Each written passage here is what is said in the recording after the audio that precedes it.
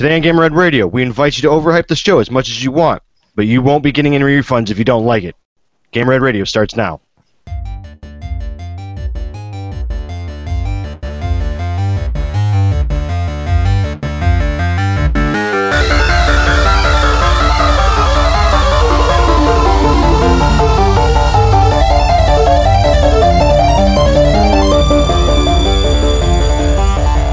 Hey, there we are. We're live from Radio Music City Hall. No, we're not.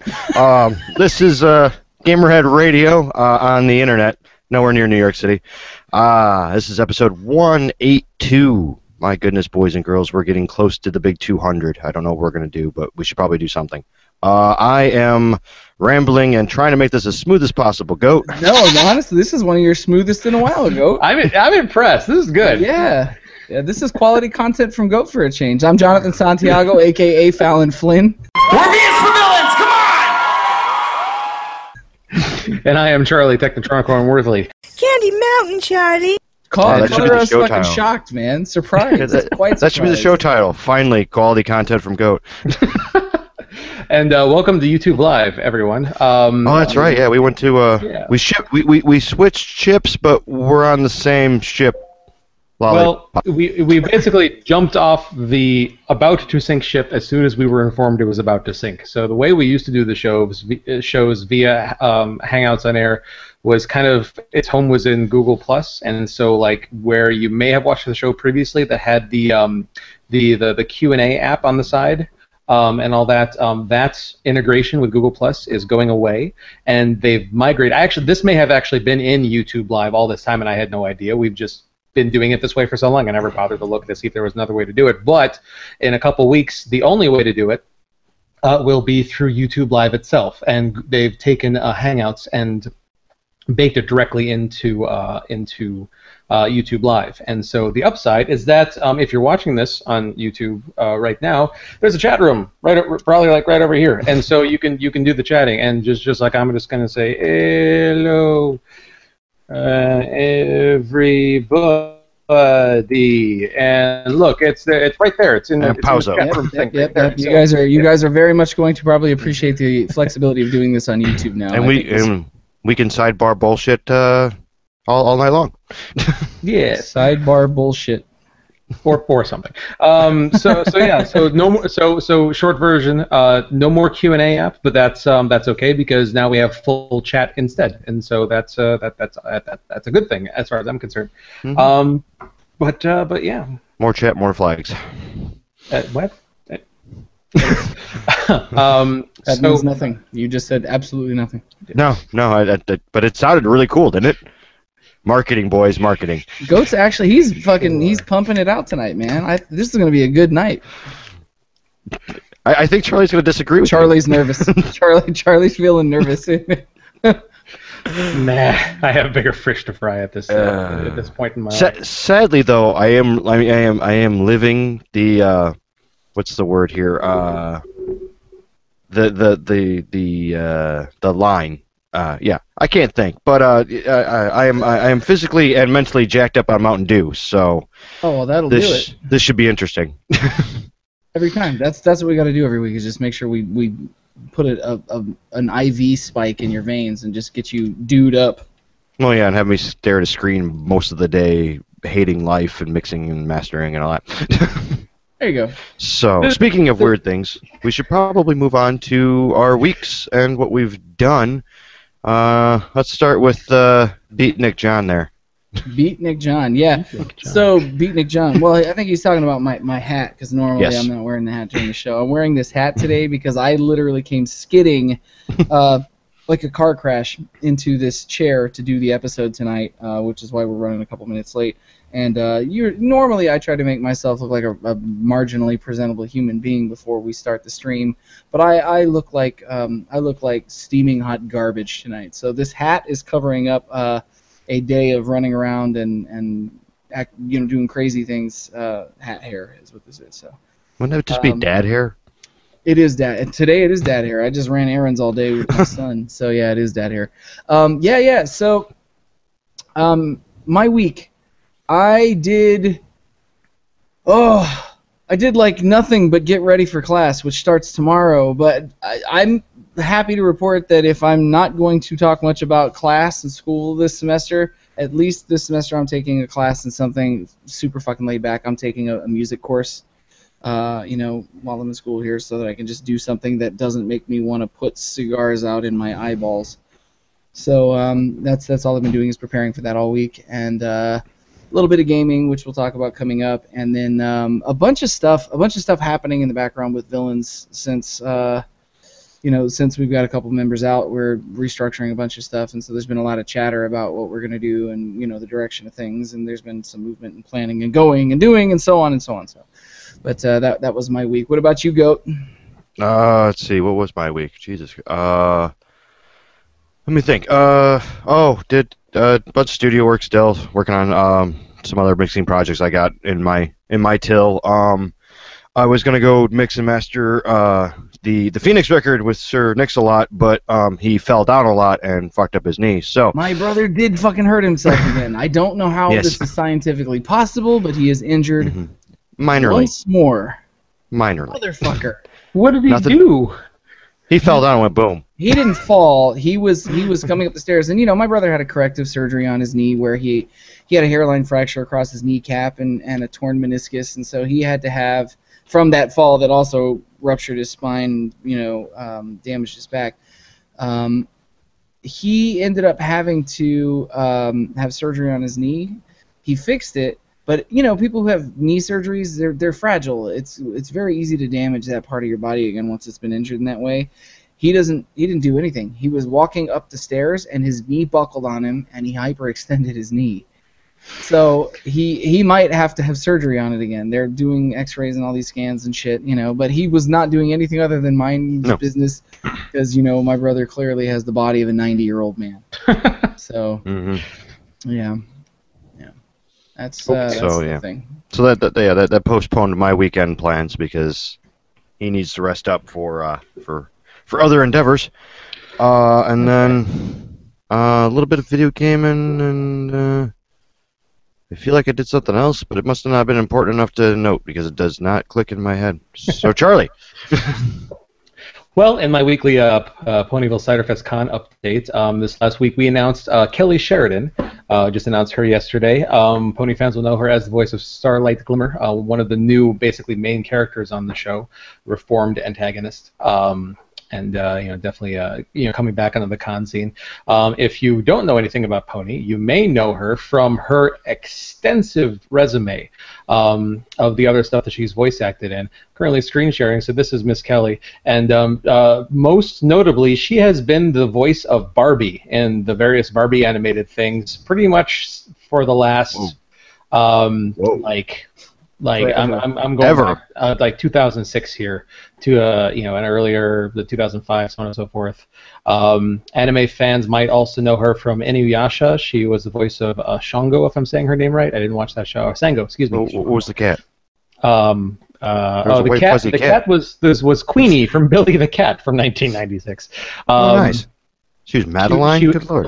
Yeah, she was in Madeline. She played Danielle. She was some voices in Ramen 1/2, Soul Taker, Hamtaro.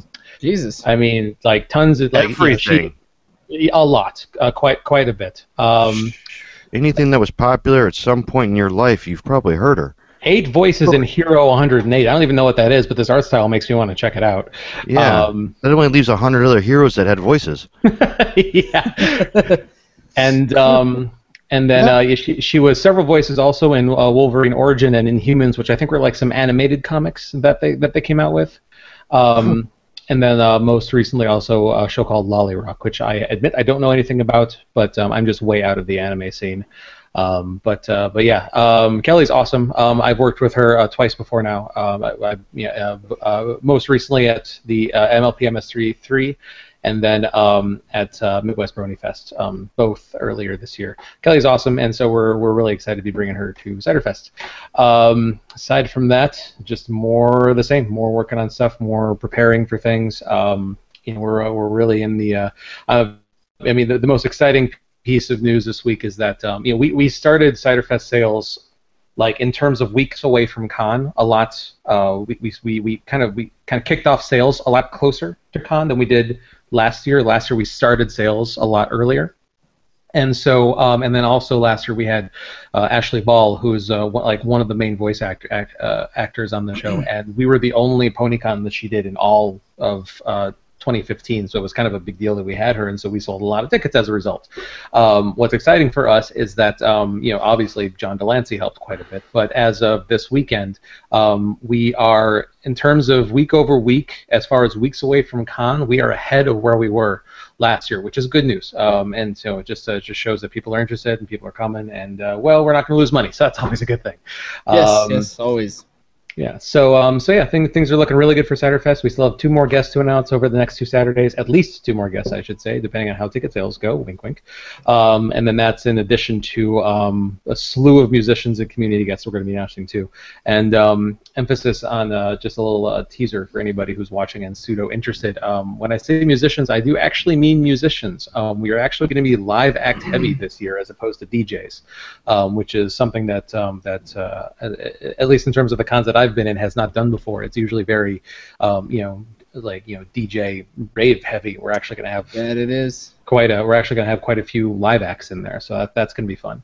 But keep an eye out for announcements on that over the next couple weeks. But aside from that, that's been my week. Did you say heavy live acts or live act heavy? Heavy in live acts, as in we're having a lot of live acts.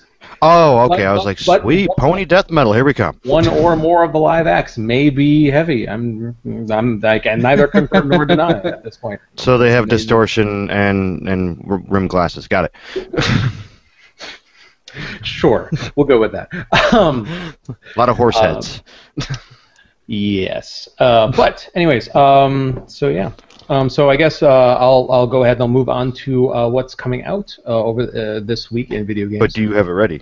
I do, as a matter of fact. On Tuesday, August 23rd. Yes. Didn't you hear me last week? I made it very clear that it was completely intentional. I did not have releases ready. It was. Yeah. I may have hacked that up. To make it sound like you're completely on fault. Awesome.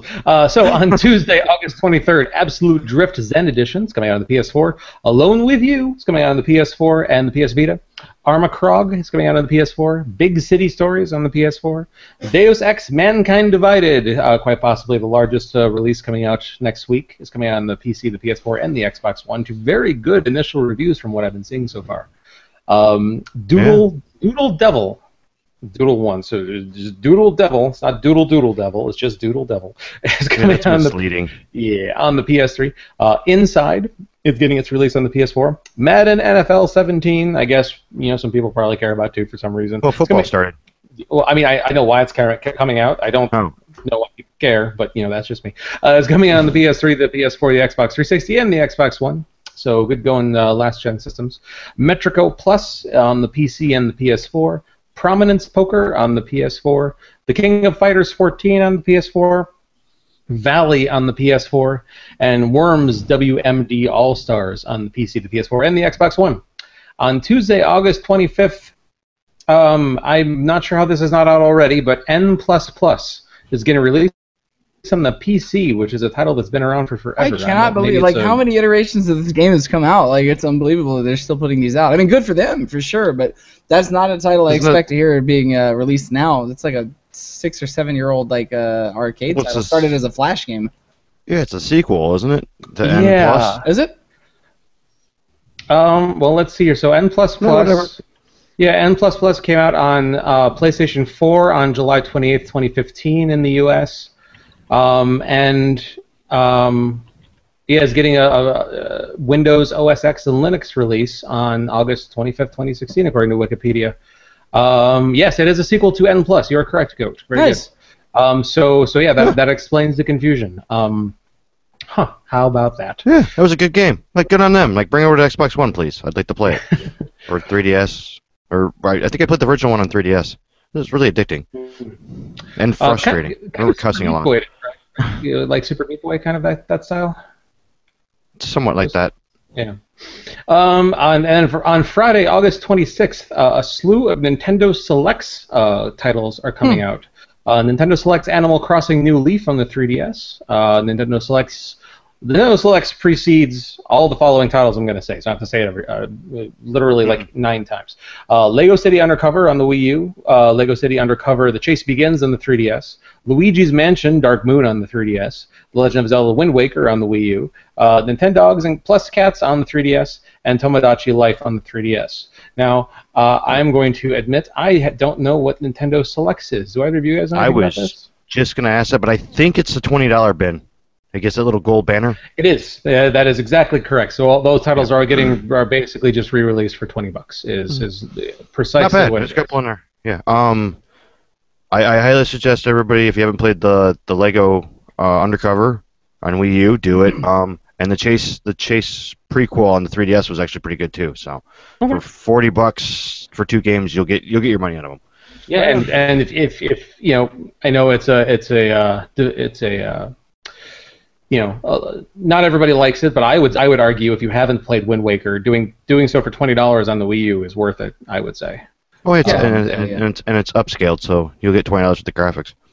Yeah, that's true. I mean, think about the average like Legend of Zelda game, any of them. $20 is you get a lot of game for $20, but if you consider the fact that they, like Goat said, they upscaled the graphics and made it an HD port, like. You're getting a lot for $20, man. I would buy that again for $20, and that's one of my least favorite Zelda games. I'll say that.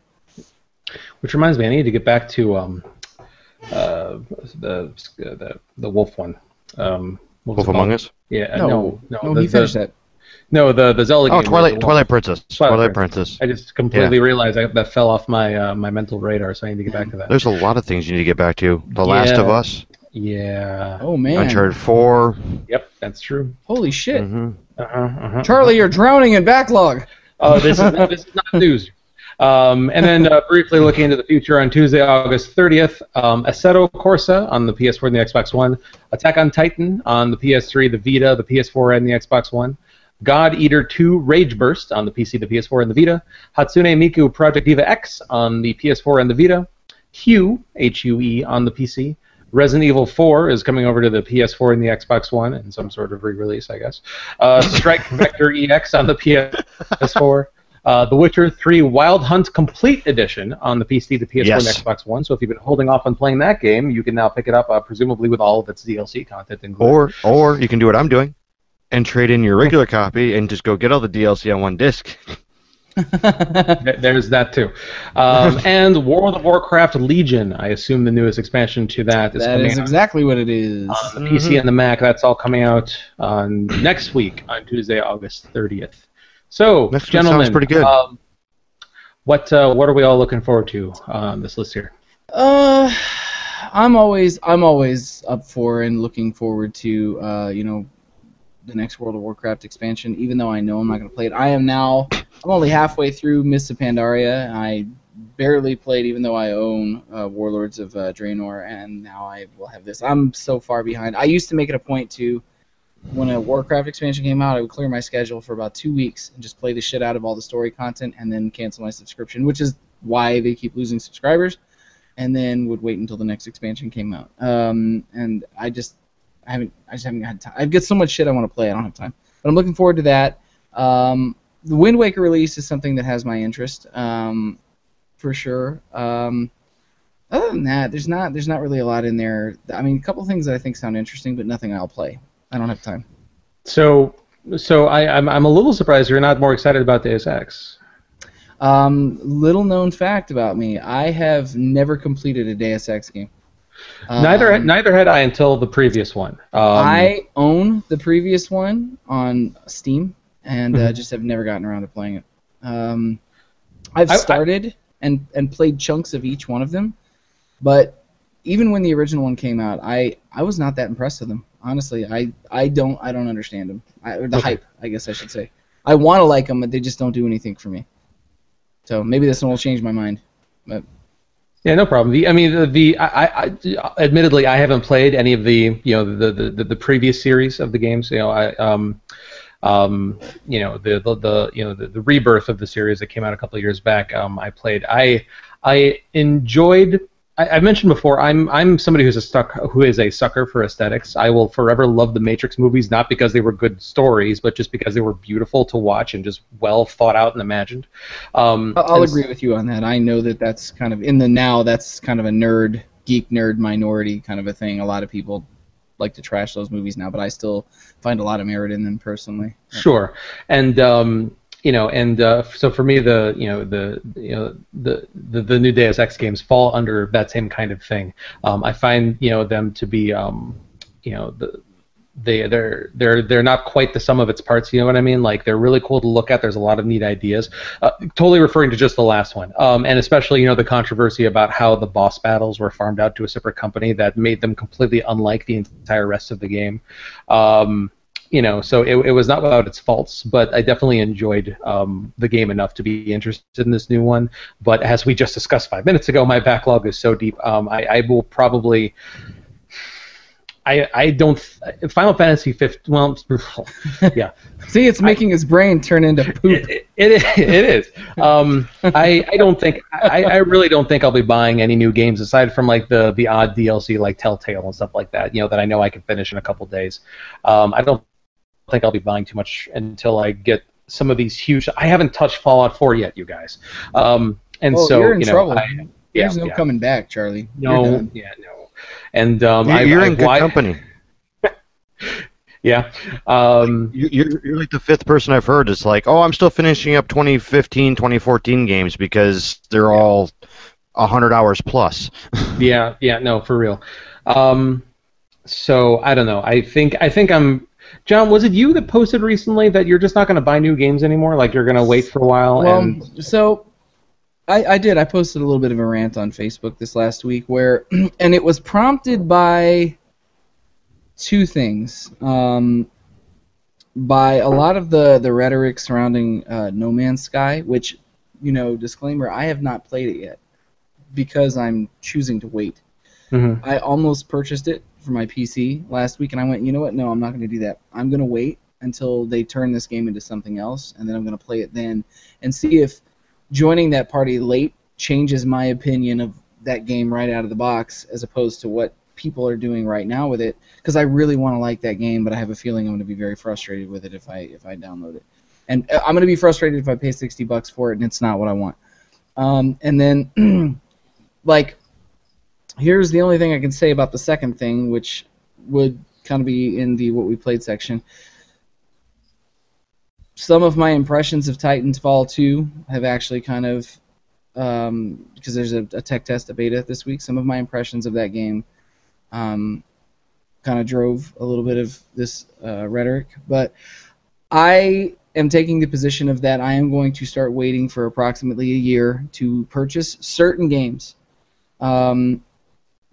Because I know that a year from now I'll pay substantially less for it. I know I'll get more content for paying less for it, and I know that it will be the game that I actually wanted it to be right out of the box, as opposed to the game that they advertised. Because as we'll talk about later in the episode, there's a bit of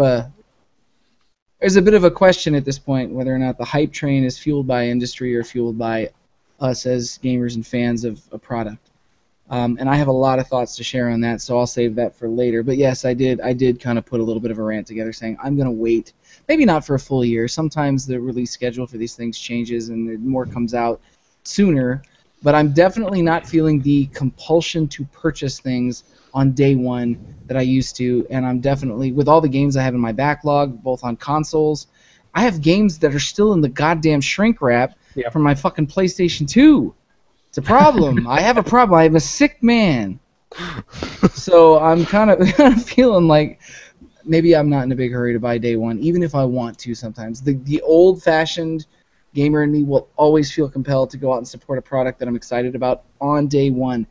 But companies have changed the model so much that maybe that's not what we should be doing anymore. Maybe that's how we got into this predicament to begin with, is we all felt this like love for this thing that we've always enjoyed as fans since we were children, and when we were kids, if you went out and bought a game on day one, you got the whole game. It's not like that anymore, and we're all still going out and buying games on day one or within release week, and that's kind of telling people that maybe it's okay to put out half-finished shit, or like, oh good, they'll let us patch the rest of the content in, and that's what I don't want anymore. I'm just not going to do it anymore. So, anyways, I'm off my soapbox. There you go to our weekly soapbox. And ladies and gentlemen, here's our feature. I have no idea what we're going to fill in the rest of the show with. Oh no, I have that was just the tip. The pre-feature. That's It right. was just a trailer. Charlie's John's nodding his head at just the tip. John, just the tip is the most I ever want from you. Okay. I mean, That's that's right. all you got to get anyways. You have It's a no short idea, show. Charlie. You have no idea. I like how you're holding up 2 fingers while you say it too. That's right. Hold on. So, wait. So from right. there, I feel it's only natural to. Oh, great, John. John, I'm shocked. Oh. That's a fucking. You know what? I'm gonna do it. Fucking win. That's a fucking win right there. Oh my god. You know what? That shit was so good. I almost wanted to dab. Oh God. Anyway, Woo! so John, we'll let you transition off of your soapbox directly into what you played this last week because that just seems natural. Yeah. What fueled your fire to? What fueled my fire this week? Okay. I actually, I think I mentioned cracking it last week and starting Final Fantasy Type 0 HD. I'm about 3 hours into it. I didn't get a lot of time to sit down and play it this week. I'm just 3 hours for this game. I'm learning is just understanding the mechanics and the map system and it's a complicated little game, but I like it. It definitely feels like it was a port of a handheld title, but it plays well. Combat system's really fun and exciting. There's a lot of variety. It sticks to the sort of Final Fantasy aesthetic of job classes, because you can switch out a list of students in this class that all do different things. One guy's got like dual pistols, one guy's got a lance, one guy's got a sword, one girl's got, like a spike whip thing. Like you can there's all these different jobs and classes and things, and you can switch out. It's really cool. The narrative is typically Final Fantasy clusterfucky, where there's all this cool shit happening and everything looks awesome, but nothing makes any goddamn sense. It's like the most beautiful visual storytellers of our age got together with like a writer-director that's like 6 years old, and then they wrote this awesome thing, and then the graphics, it's just, I don't know, it's a mess. I played that. I played a bunch of Killer Instinct this week because my son is demanding that I play it. Like I have to play it with him. You must be so disappointed in him. I almost sold him on the black market this week, Charlie. I almost sold him. Blonde hair, blue eyes. He'd fetch a good price. I don't know. But it's that. Fuck. What else did I play? I know I played a bunch of shit this week. Matter of fact, let me look at my Steam library while we're here on the show live, because I know. Oh, I started playing Elder Scrolls V. I started playing Skyrim again. Because that's a short game. No, I never finished it. The main story thread, and I have this tradition of I have like 100%ed and played everything in Elder Scrolls games for many years, and like Oblivion, I played it so much that there's nothing left. I've done everything. Literally, when I log into that game and I look around, I'm like, there's not a single quest I can do in this game. I think my save file for Oblivion is like 200 hours or something. Like I gutted that game. Morrowind was more than that. I'm embarrassed for how much time I spent playing Morrowind when it came out.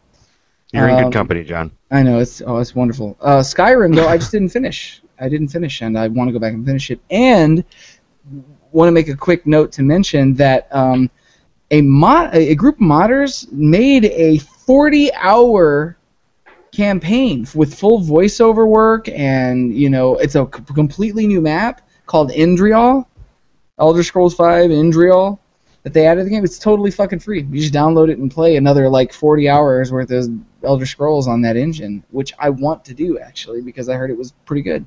It's getting 7.5s, 8s on a lot of aggregate review score sites and stuff. So that's pretty cool. That's what prompted me to install it. I played some more of The Long Dark. My guy made it for 22 hours and then he froze to death. In that storm that you got yourself into?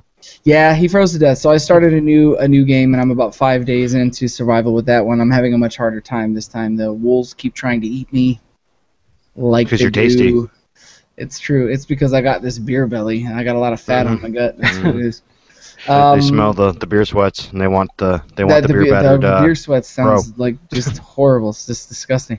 I started playing Shadowrun Returns, which is tactical overhead style. Think like XCOM, kind of similar to XCOM. Hand drawn art style, really good. I'm enjoying it. And I played some Star Wars Old Republic.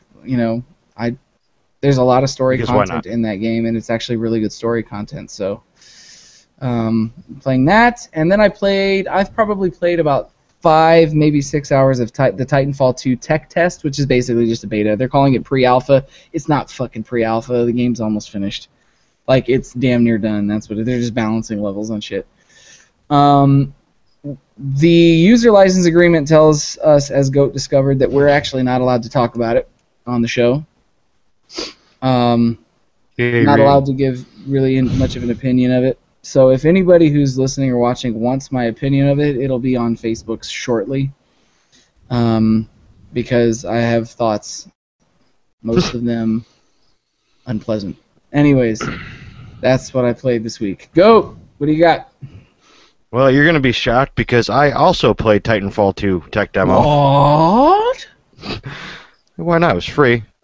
And it's got You can't promise. talk about it. You can't talk about it, Goat. You I can't know. say shit. All I'm saying is it has promise from, in my personal opinion, it has promise from Titanfall. That's it. That's all I'm saying. Nothing about the actual game. You feel that there were elements that were improved? Is that why you say that? For me. Can't talk about it. Oh, for you? Yeah. I'll agree with that. And For me. Yeah, like I'm saying, I'm not talking the actual game. I'm just saying really talk about it. Yeah. But I Yeah, want to say I'm not saying anything about the. Yeah, I'm not saying anything about the actual game. All I'm saying is my personal opinion is it's more for me than Titanfall was. Let me. The appeal for a lot of people. Technically, there's going to be a lot of value right out of the gate because this game has a full story campaign. This one actually has a Single player, full, too. full single player campaign. Like scripted, voice acted, motion capture. It's all there. Yeah, the whole shebang. What I've played of the multiplayer test, though, the only thing I will say without discussing anything in particular about it is the things that they improved upon I like a lot. The things that they did not improve upon or took out, I'll say took out, really fucking make me upset because they didn't need to be taken out. There are a lot of weird balance things they did, and I'm not sure what the motivation was for some of the choices they've made.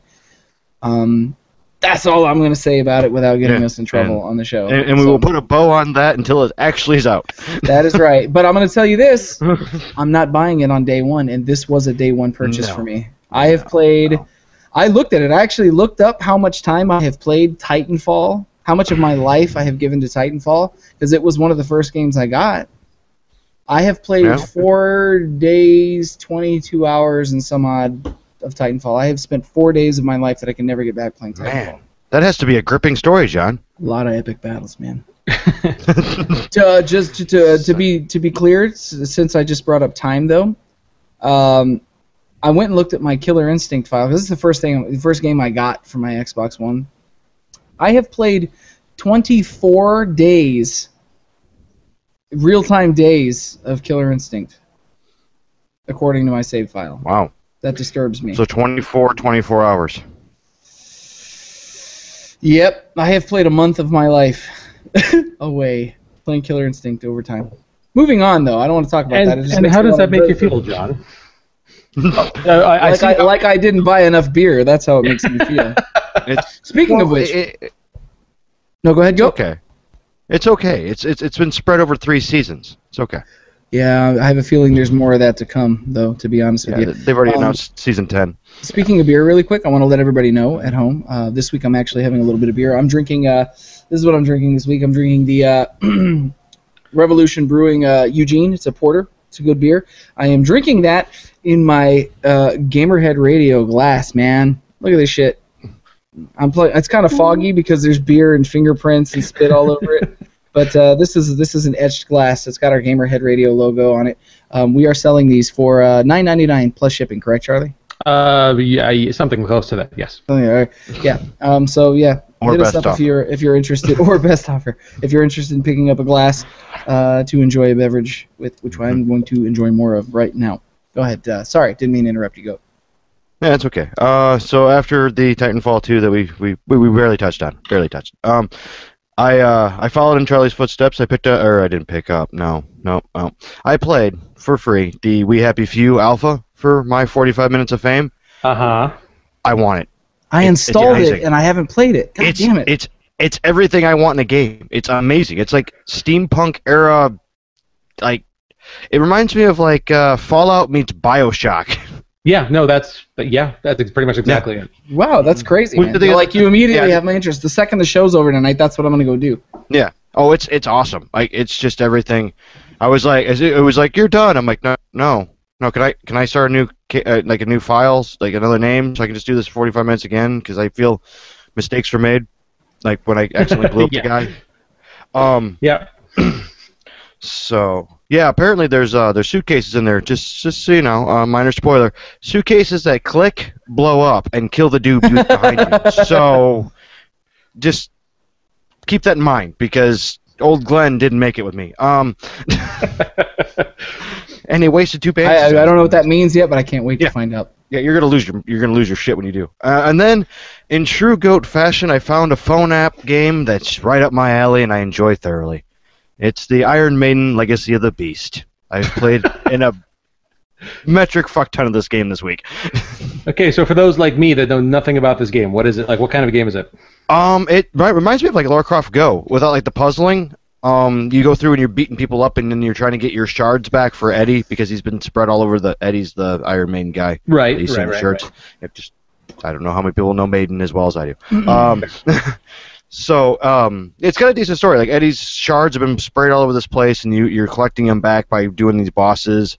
And it's like the 3 guys or 4 guys line up, and you level up, and then you tap, and it's almost like a timing game to tap, and get a perfect score to kill them, and then you move through like 3 or 4 levels of the one level to kill the boss, and it's just like I don't know, it's like stop by stop, almost like Mario, where you stop by stop, and there's a little bit more story. But the entire point of the game is to get all of Eddie's shards back and save the world or universe from this evil creature that I have yet to find out who exactly is. Okay.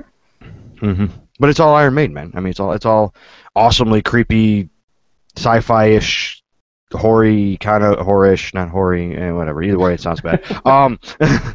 Creatures and it's fucking Maiden soundtrack. It's like one of the few games that I crank up when I'm playing. I don't care if I'm on the bus or not. Screw you. Okay. Anything else? So, no, that's about all I've got. Charlie, what'd you do this week? So first of all, I dug my neglected Gear VR out, and haven't used that anywhere near as much as I wanted to. You may have noticed I'm busy, but I played a couple things in there. So the first thing I played is a game called End Space. End Space is currently one of the higher rated space fighter simulators. That's I have this available. game. We can talk about this. Okay. In general, so the first thing I'll say is that now I'm playing this on last year's, which is now as of a couple days ago. Like 3 days ago. Yeah, the previous generation of the Gear VR headset with my Note 5. And so when this game came out, this was I'm playing it on top of the line hardware here, and I had a lot of frame rate problems in this game, especially at the menu, which doesn't even make sense to me. Like the menu for the game is you're in a rendered 3D environment with like your ship in front of you, so you can like change its outfit of like its missiles and guns and all that. But still, you're in a static room where, but it's animated. But still, I mean, like having frame rate problems here, just I don't understand. John, is that something that you experienced at all?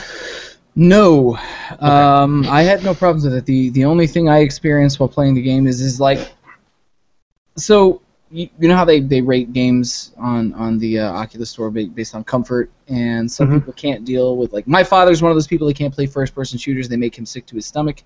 He can't play World of Warcraft because the frame rate versus the color palette for some reason makes him sick to his stomach. Some people just can't play certain games because it makes them nauseous.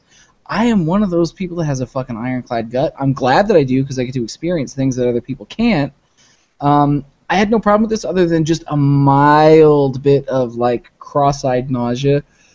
If you obnoxiously go out of your way to spin and like look like whatever direction you're looking, just turn the bottom right direction and look top left while you're spinning, free falling into space like that, I had a problem with. But other than that, no, I had no problems with the game at all. Okay. So to be fair, I only did do it through the one session. I did not go back to it to try it again. So maybe my phone was in need of a reboot or something. I don't know. But but I did have to stop playing the game because, of course, I got the message about how my phone was overheating. So which is I'm very curious to know if that's something that they've improved on the Note 7 or not. Because for me, like that is far and away the biggest downside to trying to How long did you play? I don't know. I mean, like it was a couple games, and this was actually the last one that I played. I want to say my session was maybe an hour, something like that. Total. Yeah, that sounds about right. Yeah. That sounds about right. But yeah. So anyways, if you're not at all familiar with this game, the kind of the interesting control scheme here is that I was playing with a controller, my SteelSeries, and so your left analog stick is your left and right. Your analog sticks are your typical flight controls. But what's interesting is that your aim is disconnected from straight ahead of your flight craft. So while your left stick can control your up, your up, your down, and then your left and right, and your right stick can control your roll, and yeah, Charlie was just like, I can't find it. Flying in a virtual airplane with Charlie Worthley. Yeah. Do you really want to be in the co-pilot seat with a man whose brain blanks that hard in the middle of the vacuum of space? Look, Sorry, continue, all right. Charlie. He's our Porkins. Just let him go.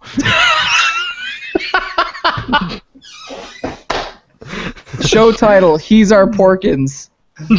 Good God. Anyways. Wow, goat. Whatever you ate or drank before the show, just do that every week, please. He's on top of shit tonight. Yeah. He's got it. So your aim is disconnected from being straight ahead of your flight craft, of your spacecraft, and you literally just look wherever you want. So you can be flying this way, but your guns are like on a turret, like a 360-degree turret. Well, probably not all the way behind you, but so 720 whatever degree, and you can be flying this way and turning this way, but looking up here, and your guns are then following your gaze and shooting up with you. And so it's kind of a neat game to play. It's very immersive on the VR side. Yeah, of things. yeah. It's essentially like piloting an actual spacecraft, except for that the guns are fixed to your head. That's the only part. Everything else is like if you're in the pilot of a ship and you're doing a barrel roll and you're thrusting forward and lifting up, you can look in any direction to find or chase spacecraft. It's basically just like what if you took Gunjack and pulled it out of the ship side of the capital ship and let you actually fly around. It's very similar. Yep. Graphics were okay. Nothing impressive, nothing disappointing. I would say serviceable. Yeah. Well, given the head movement and all that. Yeah. Well, yeah. Music was pretty blah. But I mean, overall, I'm satisfied with my purchase. I think I got it for like $8. I'll play it again. And then so aside from that, I also tried out the free Suicide Squad Special Ops VR game that they have out, which basically puts you in the head of Deadshot, and you could be Will Smith. Yeah. I still have not seen the movie, but I've seen enough of the trailers to know that at some point they're on a helicopter that gets shot down, and so in the game you are with Harley Quinn and the guy that can make the fire. I know I'm on top of my references tonight. Is his name just Pyro? Seriously? No, it's El Diablo.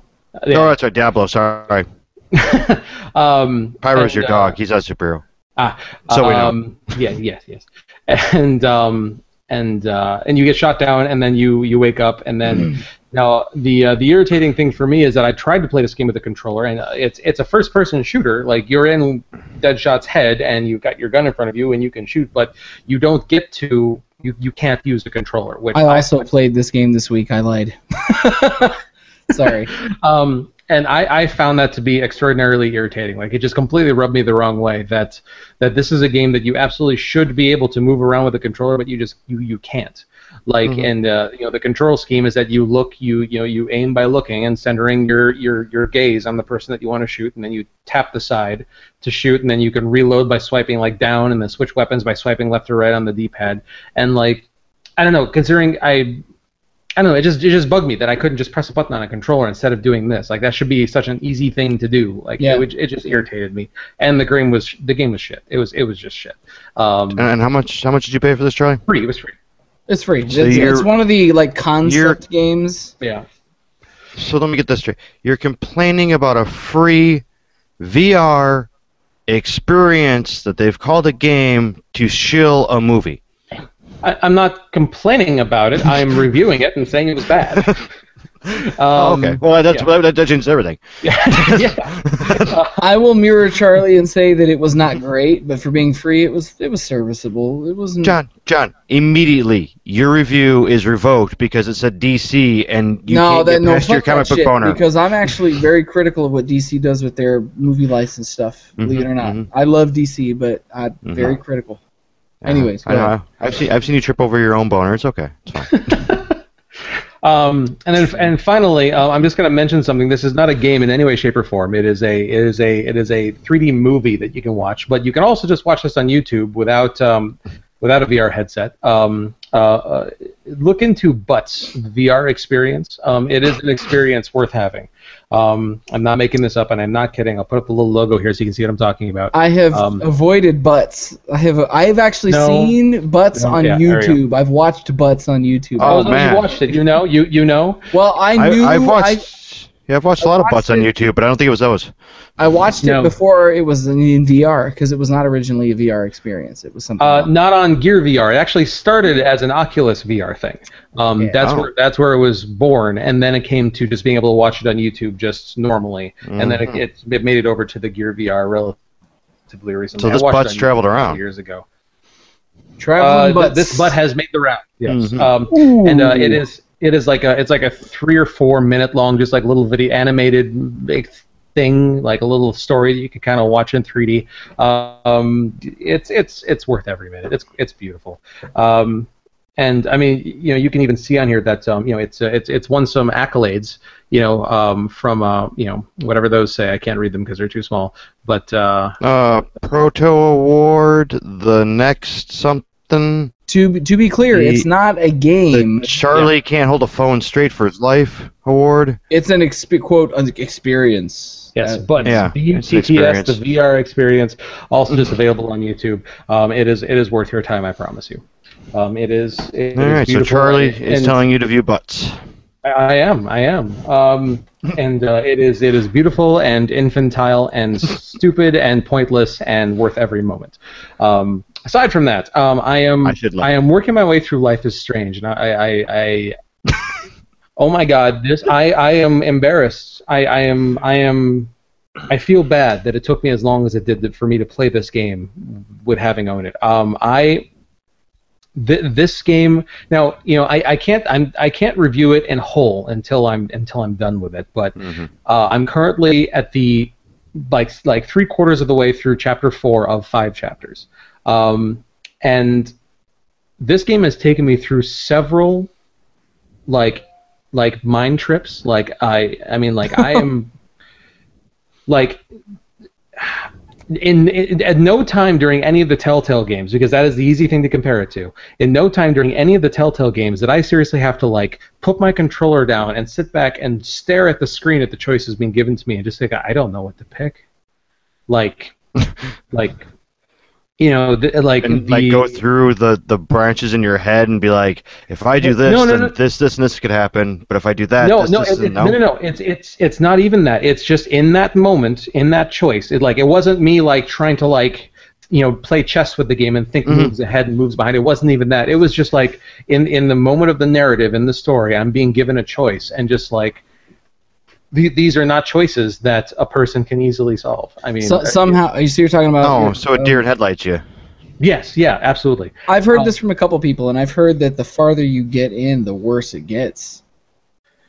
Now, Charlie. It's, I mean, like pretty much the entirety of Chapter 4 up to this point, like especially with the way it starts. Like Chapter 3 is there's a huge twist at the end of Chapter 3, and with what it takes you for in the beginning and then into Chapter 4, kind of explaining what happened. How long does an average chapter last? Is it It's Telltale length? Longer, I would say. I feel like it's longer. Well, here, I'll tell you how long I've been playing so far here while I'm 6 or 7 days a chapter, John. Well, in my time, maybe. So Charlie, while you're looking that up, I have a quick question that's burning. So what was it last week? You were saying that you felt that some of your choices that you didn't think were that big of a deal now were going to escalate into a huge deal later. Have you found that to be true or not? Well, what I don't know is how the game would. Also, you're getting bombed. Apparently, the fire brigade. Oh, it's a fire truck. The fire brigade is passing by. Dude, you can actually see the fire trucks and the lights in the background. It's great. Yeah, they're coming to you. Great. Their station is just a couple blocks away. On that road. They're like, we need to extinguish this episode of Gamerhead Radio. You guys suck. They're just gonna blast you. All of a sudden, you're gonna see Charlie fly out of his chair as a fucking fire hose busts through the window and hits him in the head. Stranger things have happened. It's hard for me to say without knowing. Yes, it's hard for me to say without knowing how the game would be. I would have to play it again and make the other choice to see how different it made things. You know what I mean? Like, okay. I definitely feel like my choices have been impactful, but I can't know unless I know what would have happened otherwise. Which is also kind of a weird, aspect of the game. Is like if you don't know anything about this game, it's very minor, like first tenth of the first chapter spoiler here is what the game is sort of focused around is the fact that the main character, without explanation, discovers all of a sudden that she has the ability to sort of rewind time. And so kind of the interesting thing is that like you can go into a conversation and then that conversation with that dialogue choice tree will end with somebody, and then the character, just as a way of reminding you by the player, by the way you can do this, she'll say like, man, that argument really could have gone a different way. I wonder if I could have been nicer or meaner or whatever. And then you can hold down a trigger, literally rewind the game, and make different choices. So at least through the course of that conversation, you can rewind and go through it again as many times as you want to go see what all the options are until then you pick the one that you've said, okay, this is what I'm going to go with, and then go through the game. Now, once you've left that section, you can't go back. Your rewind only works in that little window of time. But it's really interesting to see, and then to have, especially to be further driven crazy by the narrator of the game to say like, because like every single time she'll be like let's say you go the mean route, she'll be like, oh, I wonder if I should have been nicer. This maybe I could have done this. You go the nice route, she says, man, I was too nice. I could have been a lot meaner there. Like she'll make you second guess yourself every single time, and it drives me crazy. I was to say that's gonna be terrible for you. It's not fun. I mean, it is fun, but it's not fun. Just yelling at your screen, be like, pick a side. I can't. Yes, pretty much. But no, it's absolutely fascinating. It's so well done. So that's 2 for you this year. You've done Wolf Among Us, and you apologize for getting that too late, and now you've done Life is Strange. You got to that too late, so you're 2 for 2 on late to the episodic party. Yeah, pretty much. So I'm trying to get into my app right now. I'm trying to sign back. We're filling time great, so like you didn't. Yeah. Nobody needed to know that. Nobody had any idea. so let's see here. It's finally responding to me. So Life is Strange. I have spent 17 hours in the game, and wow. I am shy of, so cut that into, it'll probably be about 18 hours cut into 4 chapters by the time everything is said and done. So, I feel like that's longer than your average Telltale chapter, to answer your question. But yeah, no, but especially when in chapter 4, and I can only imagine it's going to get crazier. Just in terms of finding out what happened, and also like the game has at this point has not given me any sort of has not given me any sort of explanation for why this character has the ability to control time. Like, just nothing so far. She's discovering new abilities and new limits of her power, but still no idea why I have these powers in the first place. So yeah, Charlie, it's clear. It's very clear. It is. Yeah, she's Cher. She's. What? Yep. Yeah, Cher, the singer. She's gonna Because she believes in life after love. Like, what do you mean? No, because she can turn back time. Oh God. And I'm not even gonna. I can't dignify that. So here. Move on. This Move serves, on. yeah, see, this serves two purposes. One, I got to reference Cher in a video game podcast, fucking right. And two, I've shut both of them up to move on to the next session. You're welcome, everybody. Well, I guess that means that it's time to talk about ye old news. Was that all you played, Charlie? Just briefly, I'll say that Michelle and I, we were looking for a multiplayer game to play, and we tried that Zero, Z-H-E-R-O-S, Xbox Live game that came out a couple weeks ago. It's not good. Don't bother. Well, that's right. Can you hear that? That's the sound of the developers of that game drinking themselves to death from sadness. So this week, Charlie loves Life is Strange, and then says don't waste your time on VR Suicide Squad or the Xbox Live Zeros. Yes. Yeah. You know, I guess the only thing, the upside is that the Suicide Squad stuff it's free. You know, I mean. Well, so is Zeros. Yeah. Is time free, John? Is it? Yes. No. As a father with a near 2-year-old son, I'm going to go ahead and say no to that. Yes. Time is just not free. Yes. I will say real quick, John, are you planning on playing Deus Ex Go? Maybe so. I actually, for a while, I kind of feel like I was the one talking about mobile games on the show for a bit because you guys typically don't dabble in that too much, but I have really kind of strayed away from mobile gaming, not due to any prejudice, just to, like, if I'm going to sit down and play something, I'd rather, play something. Which is funny, because as you left, I walked into it. Interesting. You heard it here, folks. Goat's now the mobile man. Well, there'll be a lot of mobile here in a little bit, because I will be pinned to iron sled. That's true. That's just around the bend, isn't it? God, that's just around the bend. Oh, God. Yeah. But, on to the news.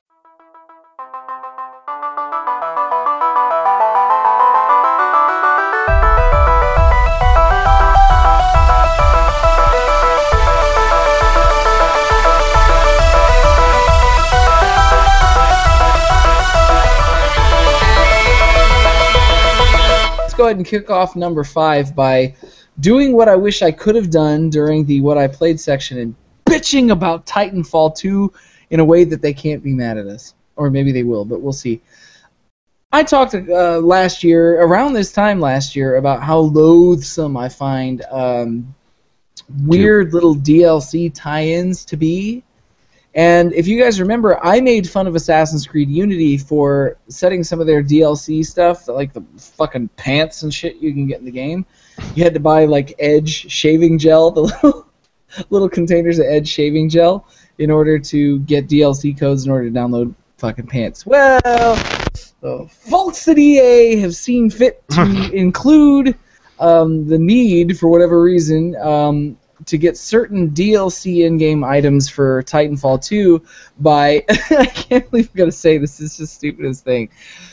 You gotta go eat it, Buffalo Wild Wings. Oh, no. Oh, that's fitting. That's fitting. Well, what they know where their dude bro population is. Well, speaking of dude bro, this is the part that makes it so fucking funny to me. Is it's not just Buffalo Wild Wings. This is a promotion that Electronic Arts entered into with Buffalo Wild Wings and the makers of Mountain Dew and Doritos. So PepsiCo. It's like a fucking video game stereotype at this point. Yeah, they're in with Pepsi. Maybe so. I don't know. No, Pepsi. I think Pepsi owns all three of those. The actual press release for this is pretty fucking funny, so I'm gonna read it to you. Buffalo Wild Wings and the makers of Mountain Dew and Doritos. It's so stupid.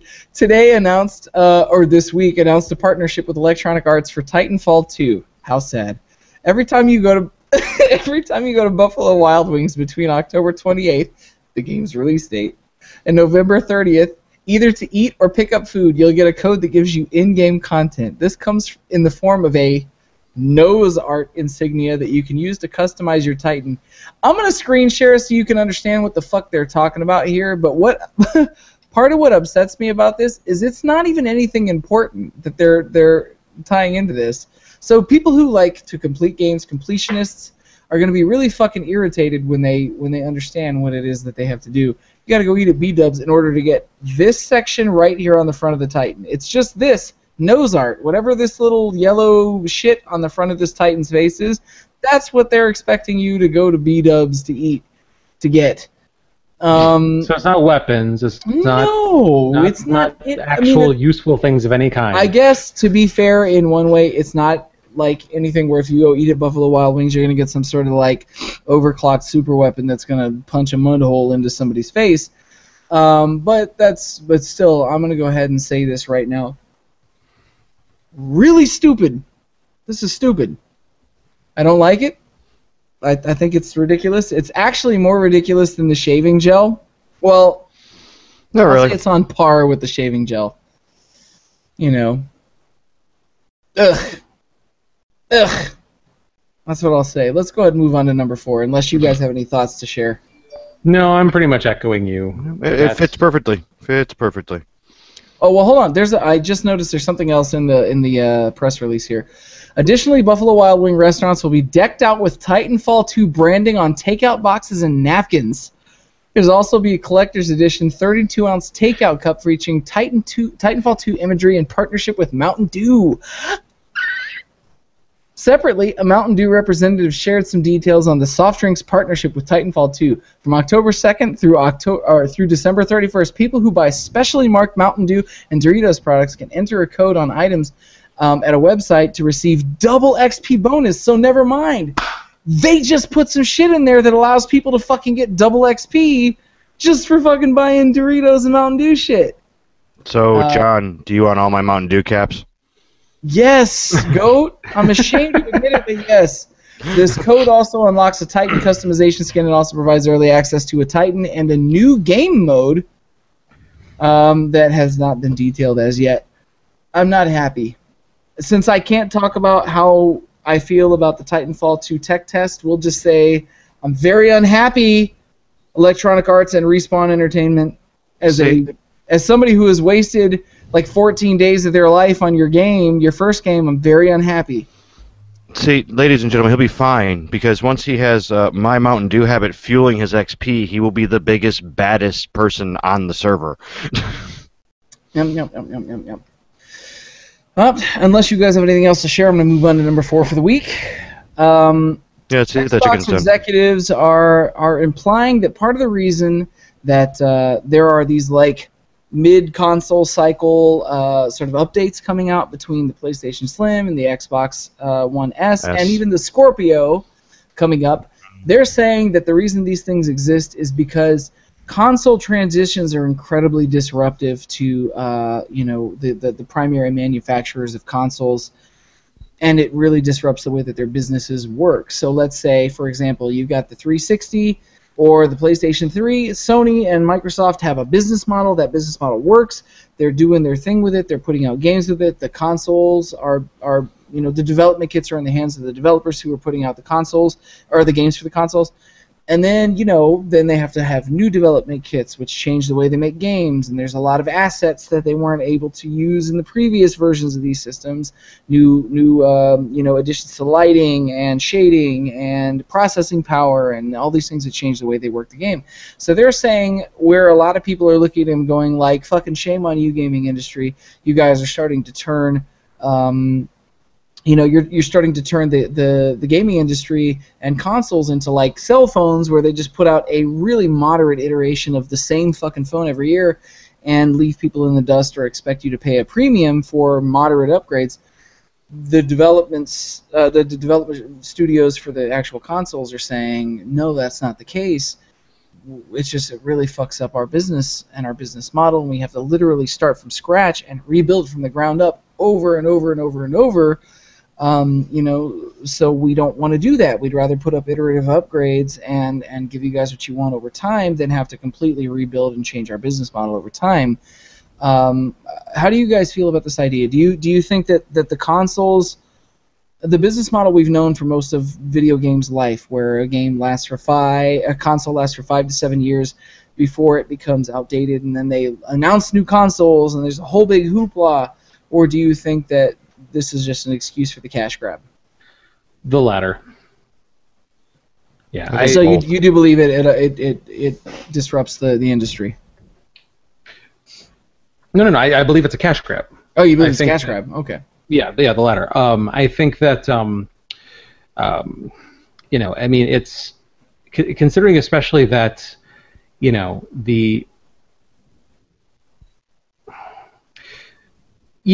when a console is brand new and the games that are coming out, well, I guess I should say even when a game has been out comes out after about maybe 6 months to a year after a console console first comes out, because I know that developers do need time to really figure out how to best use the hardware inside a console, so you usually see the best games that really take advantage of the hardware in terms of just in terms of where you've got the grand scheme of games looking better and better and better as time goes on, like on PC, for example, where you don't really have to learn anything new, versus console, as far as kind of the weird stuttery growth that the console seems to take. It's the biggest jumps, and where it catches up it seems to be it's a year to two after a console comes out, and then after that they've pretty much figured out everything that they can do on the console, and things don't really start to look better with the exception here or there. And so that's considering that even at that point in time when a console comes out and the developers are pretty much doing everything that they can with that hardware, even at that point, it's still so far behind, in my opinion, a lot of people's opinions too, what can be done on the equivalent PC. I mean, I feel but again, we're talking about comparing a $300 console to potentially a $1,000 PC, so it's not really an apples to apples comparison. I don't really know what I'm trying to say anymore. I've completely destroyed my argument here. Go, feel free to jump in if you have any thoughts on the matter. I don't know. Charlie, this is the best debate you've had with yourself in a while. I'm sorry you lost and won. Yeah, or something. Yeah. No, Take the win. Take the win and walk away. Here's what I'm trying to say, I guess, is that it seems like for them to try and come out with these smaller iterative console jumps, it's unnecessary. If that's what you're going to do, then don't make it a whole new console. Start going the way of the PC and make your consoles componentized, and so that you can just upgrade the GPU or upgrade the RAM. I think that's what the Steam box. I think that's what fucking what is it called? The Steam machines, yeah. It's so fucking irrelevant. I forgot what it's called. Steam machines. Yeah. I think that's what they were trying to do, and it just didn't work. I don't think anybody's cracked the code on that yet, but I hope somebody does for sure. Because you're basically going back to the memory upgrade pack on the N64, which was, which is the good old expansion pack. Yeah, the for Donkey Kong 64 and 2 other titles. Remember that. It's the biggest argument I would say to play on console is that it's zero worry. You don't have to worry about if your console is good enough to play the game. It's just it works in that period. That's a lot of people, myself included. That's one of the biggest benefits of playing on console is you don't have to worry about it. You don't have to think about it. And it's as soon as you start getting into this era of these the Xbox One Phantom Edition or the Xbox, the PlayStation 4K or whatever the hell. It's just well, do I have the right one to play this game? Or okay, fine, the game might work on all of them, but it'll look better on this other one. I don't know. I feel like that's muddying the waters, and there's just no need for that other than for the desire to want to make more money. Well, no, it's marketing. They tried to present their perspective on all this stuff. So if you're talking about the Xbox director Albert Pinello was on Inner Circle podcast talking about this stuff live, and what it was he said is that Microsoft and Xbox are trying to think beyond console generations, which is stupid. Stop doing that. Yeah. What he said is you hear us talking and thinking about beyond console generations. It's not the idea that you don't want to do consoles anymore, or that there's not going to be any more performance in the future with new systems. He said, but if you go back and look at console generations, they're always super exciting when something new comes out, but they're super disruptive to us. But that's kind of my point with this stuff. I know it's really hard on their companies to kind of go back and start over and try to change the direction of everything based on the models they had before, but the excitement of a new console generation is, to me, part of what has kept console gaming alive and relevant over the years, because I'm a big PC gamer, man. I've been playing PC games for years and years and years. I have a sneaking suspicion that my good friend Calvin is watching the show right now, because I sent him a link and I said, watch the show, butthead. I play PC games with Calvin. I've told you guys a couple of times that I had a group I used to play PC gaming with. Cal, my two friends here, my co-hosts, are console gamers. They do not play PC gaming. Shut up, Cal. I can say I'm a PC gamer. He says I can't say I'm a PC gamer, and I'm an asshat. It's true, I am an asshat. This is my asshat. I'm wearing my asshat right now. I made from fine Corinthian leather, donkey ass. Fine donkey. It is donkey ass too. Shut up, Calvin. I'm not talking to you anymore. But this is one of the guys that I play games with in a group. I used to play games in a group with. I haven't in forever because I don't have a good graphics card. So, but when I did, this is what makes console gaming exciting, because if you put it up against the PC and the amount of flexibility and the sort of like wild west nature of PC gaming, the two can't compete. PC gaming has console gaming beat in terms of flexibility and money versus value any day. It's an open ecosystem on PC. Console gaming is very, very contained and very controlled. But I don't know, man. I want the Scorpio to be good. I don't know if it's going to be. I'm not at all going to buy the Xbox S, the Slim. I'm not buying that shit. I'm not falling for it for the same reason I'm not buying games. And my friend Calvin here makes a good fucking point. Community support. Like, PC games have this like massive community that are very supportive, whether it's modders or just players, streamers. Like, it's this huge thing that console gaming doesn't have, which is weird, because PC gaming is like this weird sleeping giant that a lot of people on an almost what's the word I'm looking for? An almost commercial level console gaming works on. PC gaming has this like really crazy large underground movement, and my friend Calvin once again makes a point. Steam Workshop is a big thing because anybody can just mod things and throw it up onto a game's channel, and then you got like infinite content for a game. So like I don't know, there's a certain amount of flexibility to PC gaming that doesn't exist in consoles. So I don't know.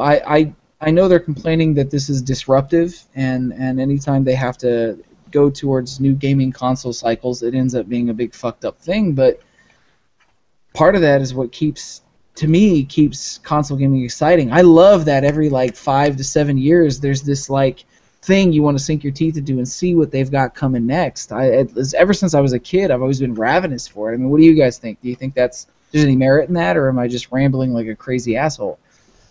No, that makes option sense. Option two. I mean, you might be rambling like a crazy asshole, but you're not wrong about what you're rambling about. I ramble like a crazy asshole for about 40 minutes every week when we do the news section. That's true.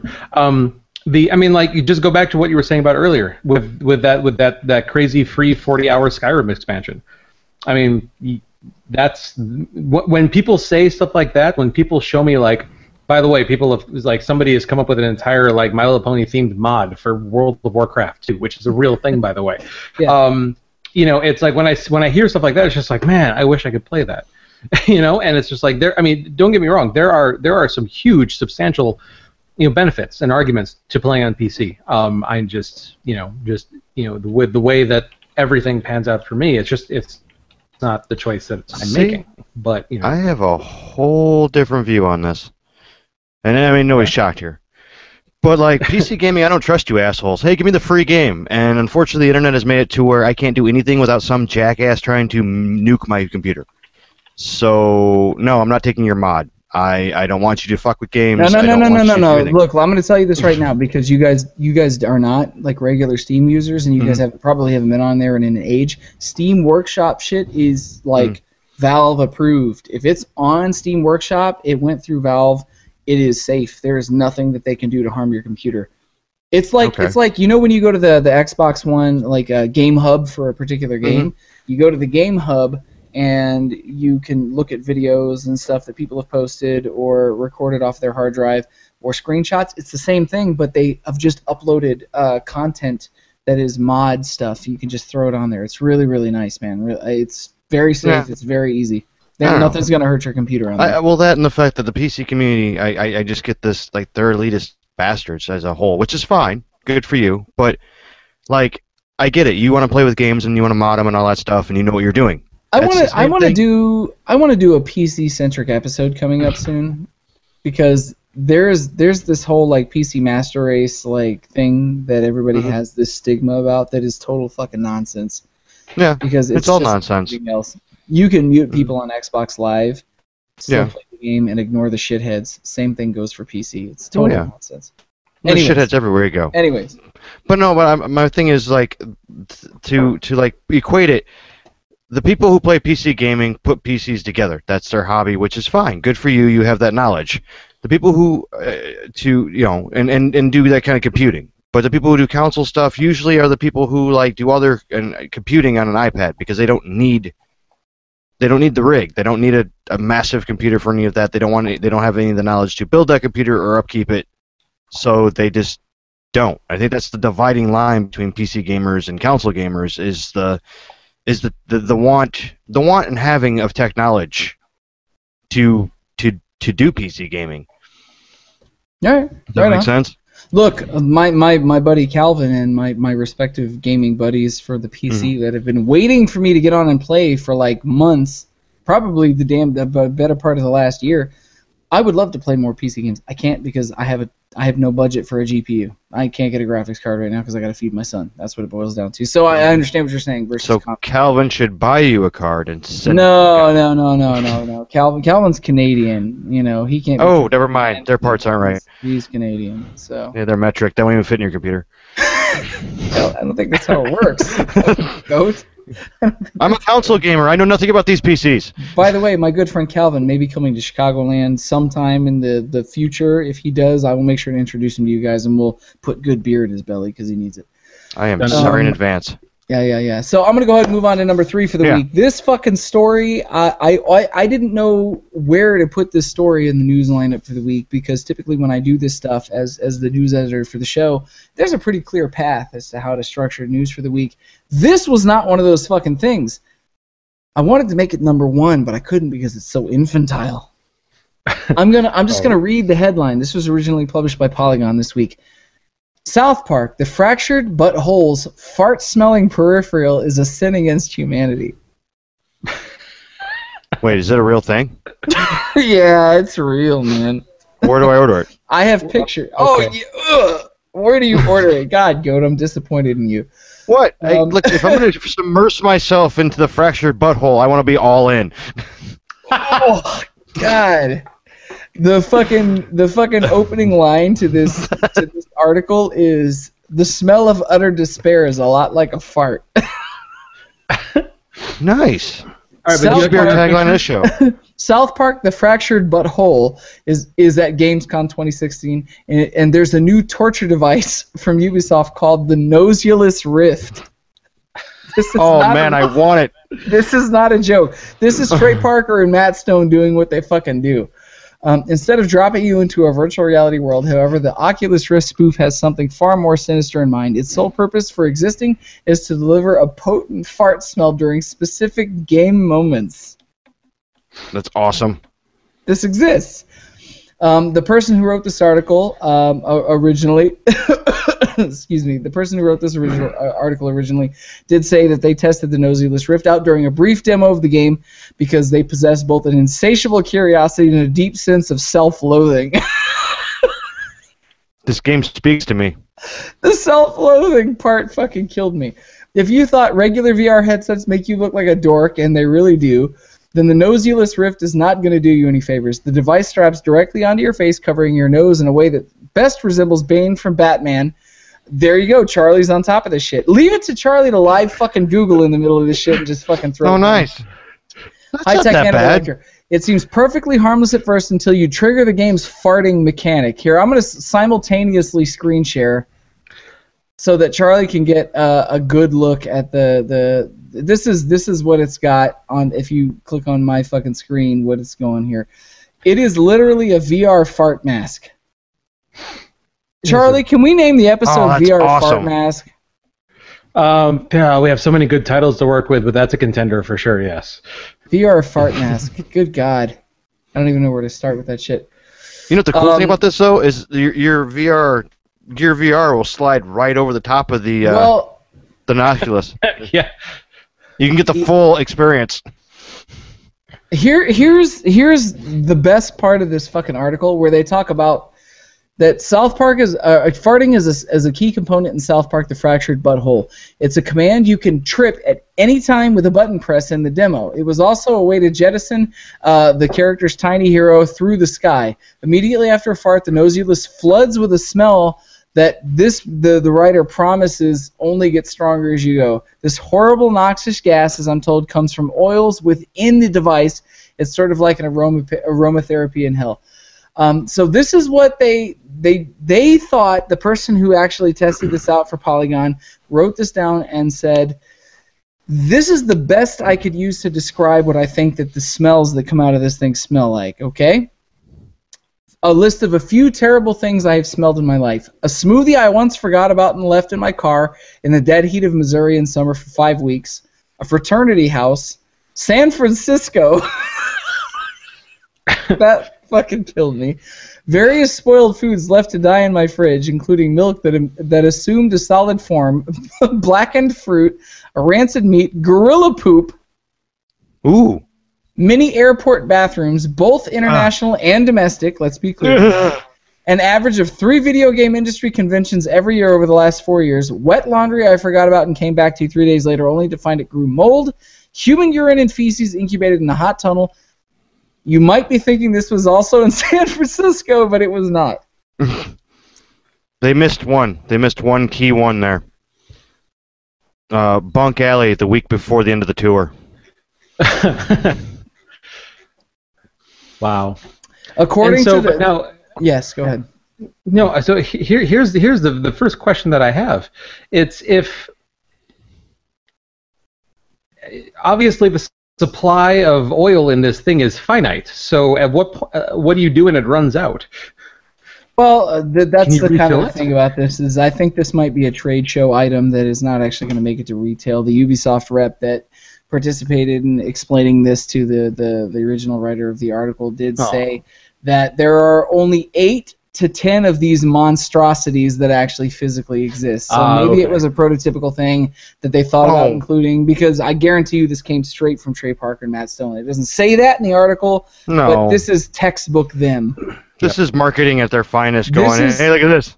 This is South Park's style making fun of virtual reality. That's exactly what it is. Yep. I'm going to be honest with you.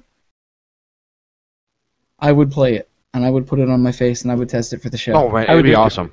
It would be awesome. I would also for research, if nothing else, absolutely. No, it'd just be fun. You just like smelling farts, Goat. I live on a freaking tour bus. You get used to it after a while. You've gone nose blind, Goat. You have to, man. You have to. I've smelled things that I can't even repeat. Like the commercials for Febreze say. What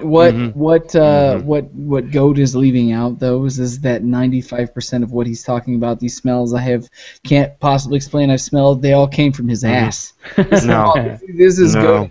That's what it is. No. When you wake up to vomit in someone's shoes, that's an eye-opening experience. I can imagine. Yeah. Indubitably. Let's go ahead and move on. By the way, I feel particularly compelled, since we talked so much about the article and the person who wrote the article for Polygon. I'd stand absolutely corrected. This was not a dude that wrote the article. This is actually a lady that wrote the article. Megan, I need to take a second to look at this last name because I don't know if I can fucking say it. Megan Farokmanesh. That's the person who wrote the article for Polygon originally. So Megan got nose deep into some stank on behalf of Polygon. Hooked it up. Megan, thank you. You're doing God's work. Yes, she definitely something worked, man. She definitely sniffed out the story on the fractured butthole. Terrible transition, Goat, but I'm going to work with it. Coming in at number 2 this week, so as you guys know, the Final Fantasy 15 movie, Kingsglaive, came out this week. Yeah, Mr. Dan Hlotke, one-time B-Squad co-host for Gamerhead Radio and good friend of the show, did watch it. Did actually send me a personal message saying I need to watch it if I'm a Final Fantasy fan. Final Fantasy fans seem to think very highly of it and say that it is a great setup and almost essential viewing for Final Fantasy 15 before you sit down and watch or play the game. But reviewers do not share this sentiment. This movie is getting fucking shredded like wet paper all over aggregate media. Currently, right now, sitting at an 8% on Rotten Tomatoes based on 12 commercial reviews. 8%? That is a fucking low number. So we're looking at 35 on Metacritic, but only out of 8 critics. And but look at the user reviews. Yes. We'll go to that in a second. So looking at the critics, there's one guy that gave it 100, and he basically says like an expert blend of world building, humanity, and the magical strangeness of Final Fantasy. What's that say? Anthony John Aregolo? And Agnello, it looks like. That makes sense. That's Dan Lackey's pen name. So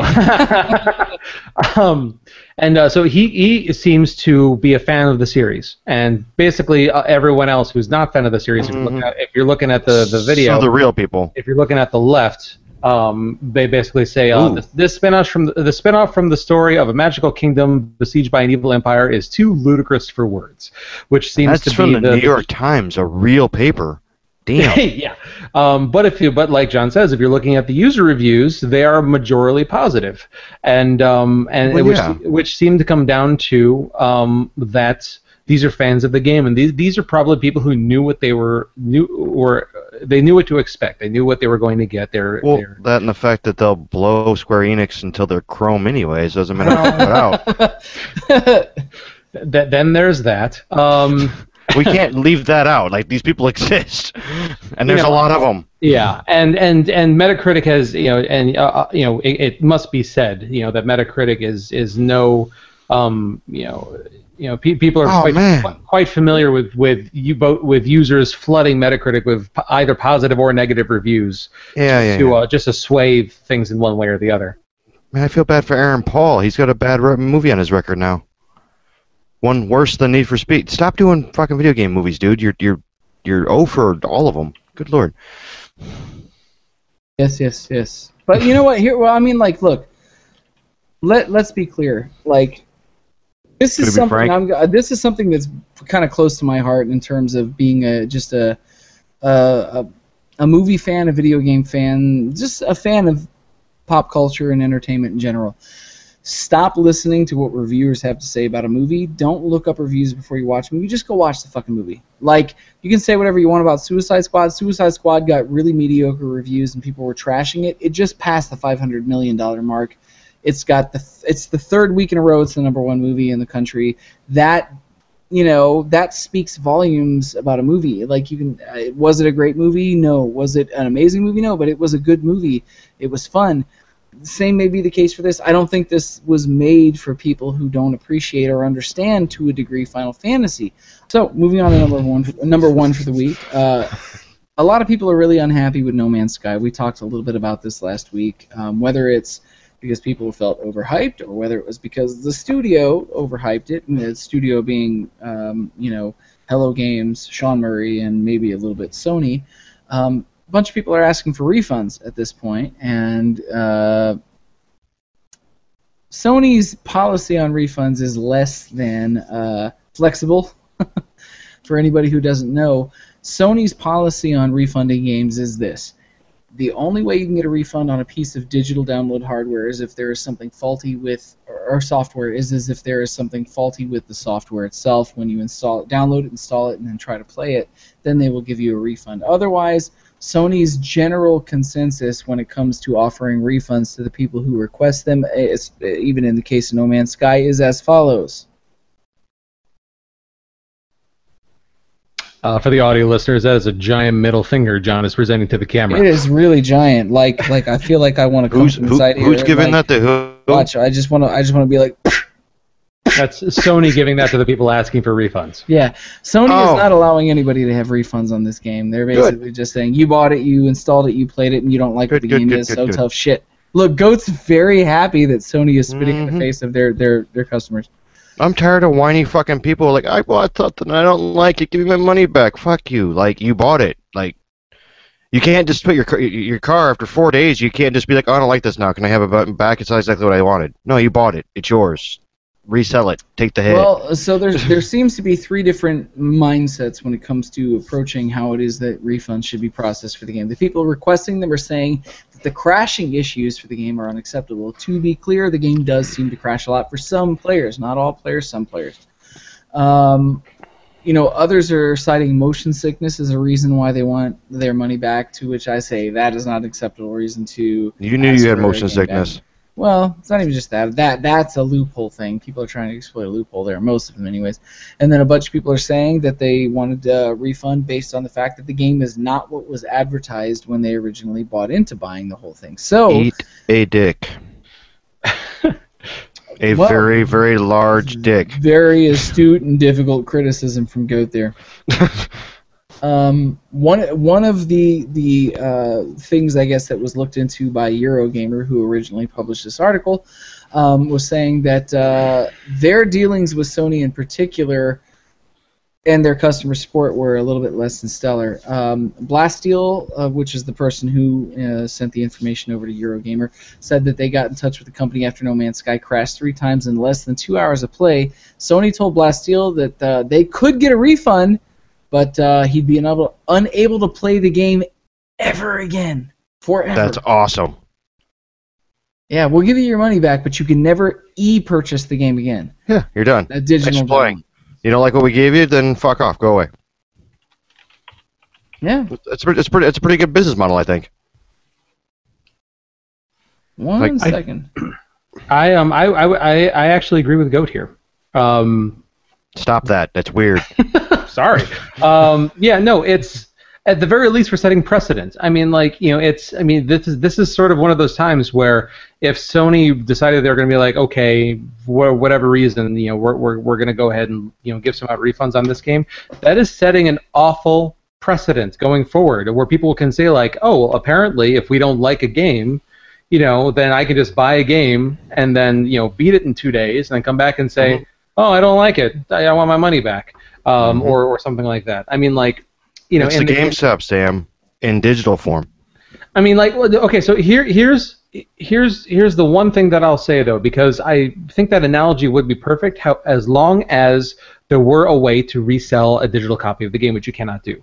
Because in the case of a GameStop, if you don't like it, you can bring it back and take the game that you bought for $60 and sell it back to them within probably the same week of release for what, $30 or something like that. I think it's $45. Oh, that's actually a lot more than I expected. Yeah, it's about $15. Okay. Yeah, off the lot. As soon as you crack the plastic, it's $15. Okay, that's actually much more generous than I expected. But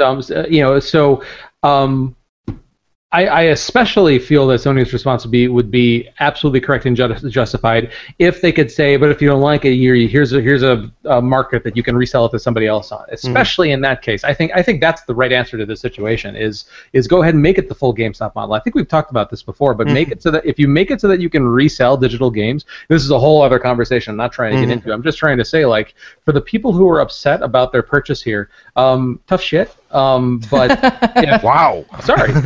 But everybody's like out of character for the evening. Charlie's being all fucking ferocious, and Goat's got content. Oh my god. No. This is. I mean, that would be the perfect answer to this situation. Is if they could say, right now they're saying, sorry, this is our policy, no refunds. If they could say no free refunds, but you can go sell it over here, then that would be perfect. So they just need to do that, and then everything's solved. Everything's fixed. Everybody No, I think they should stick to the no. You bought it. Like, John is starting a revolution here. Like, ladies and gentlemen, if you didn't follow the new Flynn revolution 2016, look, you jackasses bought it within the first day. Shit's busted. Sorry, maybe you should have waited. Look, I would very much like to just buy everything launch day. I have No, you wouldn't. for most of my life. No, you don't. Bad habits left unchecked by studios are not going to get better and or go away until you start doing something about it. And when you look at yourself and go, well, there's like X amount of finite gamers in the world, and like those dudes will fucking like not buy on day one, and I'll buy on day one. That's not true. Like you have to actually take the hit and not buy shit on day one if you want things to get better and go back to the way that they were, which was They're never going to go back to the way they were. It's never going to go back to the way it was, but I'm saying technology companies used to have to be accountable for making sure they put out a complete product, or at least an acceptable product to the consumer, or the consumer would show up to their front door with a torch and pitchfork mob and burn that shit to the ground. And now that doesn't happen anymore, and people just let these tech companies trample all over their face. Well, do something about it. Stop buying shit on day one. Yeah, there's two reasons that happened, too. Stop paying for DLC and season passes. Stop letting them sell you chunks of game in pieces and at a premium, and then you wonder why you spent $160 on a fucking $60 game. Stop doing it. I'm sorry that I slid that box back out there, ladies and gentlemen. I'm really That's sorry. it. No, I'm off. I'm going to chain that bitch to the wall. Here, I put the box over here. It's done. John, there's two people we can blame for the current situation we're in. One, Amazon, and their original, you don't like it, just return it policy. Then they take anything. Same with like Walmart, and Walmart's the other one where you could like fucking shit in a pair of underwear and take it back and be like, I don't like these, and they're like, oh, okay, you got a receipt, thanks. That's why all these like retailers now, you almost have to like give them a DNA sample to make returns because people have exploited it. Like the human nature is to exploit all loopholes and get what you want, and unfortunately, retailers, for some reason, think the customer is right, and they're finally taking a stand and saying, no, you're not. Yeah, my thing in any sort of customer service position I've ever been in is never been the customer is always right. That's the customer is always served. And that is if the customer has a complaint, you handle the complaint, but they don't just get whatever they want. No. What Charlie is saying right there. I couldn't agree with that more. Man, I need to go to Charlie's customer service counter because I would love to get served. Like dance off, whatever that is. Yeah. No, I'm sorry. Show title for this week is Goat Got Served. That's the fucking episode. It'd be amazing. Like I understand you want your return, sir, and this is how we're gonna do it. Yeah. Oh, please, can anybody out there turn that into a GIF, please, or GIF? No, I don't want peanut butter. Make it a GIF. Good. God, we're in rare form this week. What a mess. Yeah. So anyways, the moral of the story is you bought broken shit, you deal with broken shit, stop trying to be little bitches and be like, it's busted, mommy, give me something new. Own up, be a human, be an adult, and fucking take your broken shit home. And I feel like I should quote Morty here, but I don't remember the whole thing about getting all your shit together. But yeah. So you take all your shit and put it in a bag and shit, something. I don't know it either, but it was. I think in post, pretty sure in post that's gonna arrive right here. Well, then get your shit together. Get it all together and put it in a backpack. All your shit, so it's together. And if you gotta take it somewhere, take it somewhere. Take it to the shit store and sell it, or put it in a shit museum. I don't care what you do. You just gotta get it together. Get your shit together. I do want to, before I move on from news for the week, I do want to say one more thing. I stand corrected. This person that was in contact, with the writer of the article, Blasteel, did say that, quote, I was told I couldn't rebuy the game off of the store digitally, and I couldn't buy a physical copy either, because whatever system they employ in the background wouldn't let me run it. They delete the license from your account, and that seems to put a block on it. That's awesome. Wow. What a fucking mess. They'll give you your money back, but fuck you, you can't play the game at all anymore, even if you buy a physical copy. That's not awesome. right. That is not right. No, that is hardcore. awesome. That's fucking awesome. No. You don't like what we gave you? That's basically slapping the hand. The parent being slapping the hand of the kid. Be like, you don't like what you got for dinner? You don't eat tonight. And you go. No. I don't know why they're mobsters, but I mean, it just seems like a thing. Nope. Yep. Damn it, John, you had to pick I one or don't the know. other. But that's it.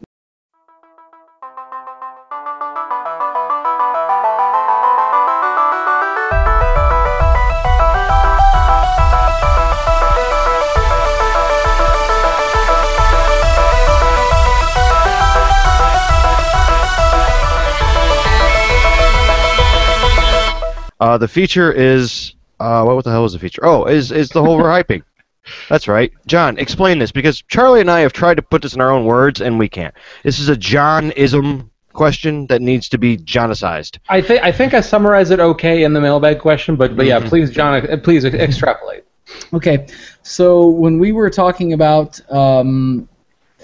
whether or not games, the hype surrounding games, is the blame where game hype is concerned directly related to a game studio taking a game. Let's use No Man's Sky as an example.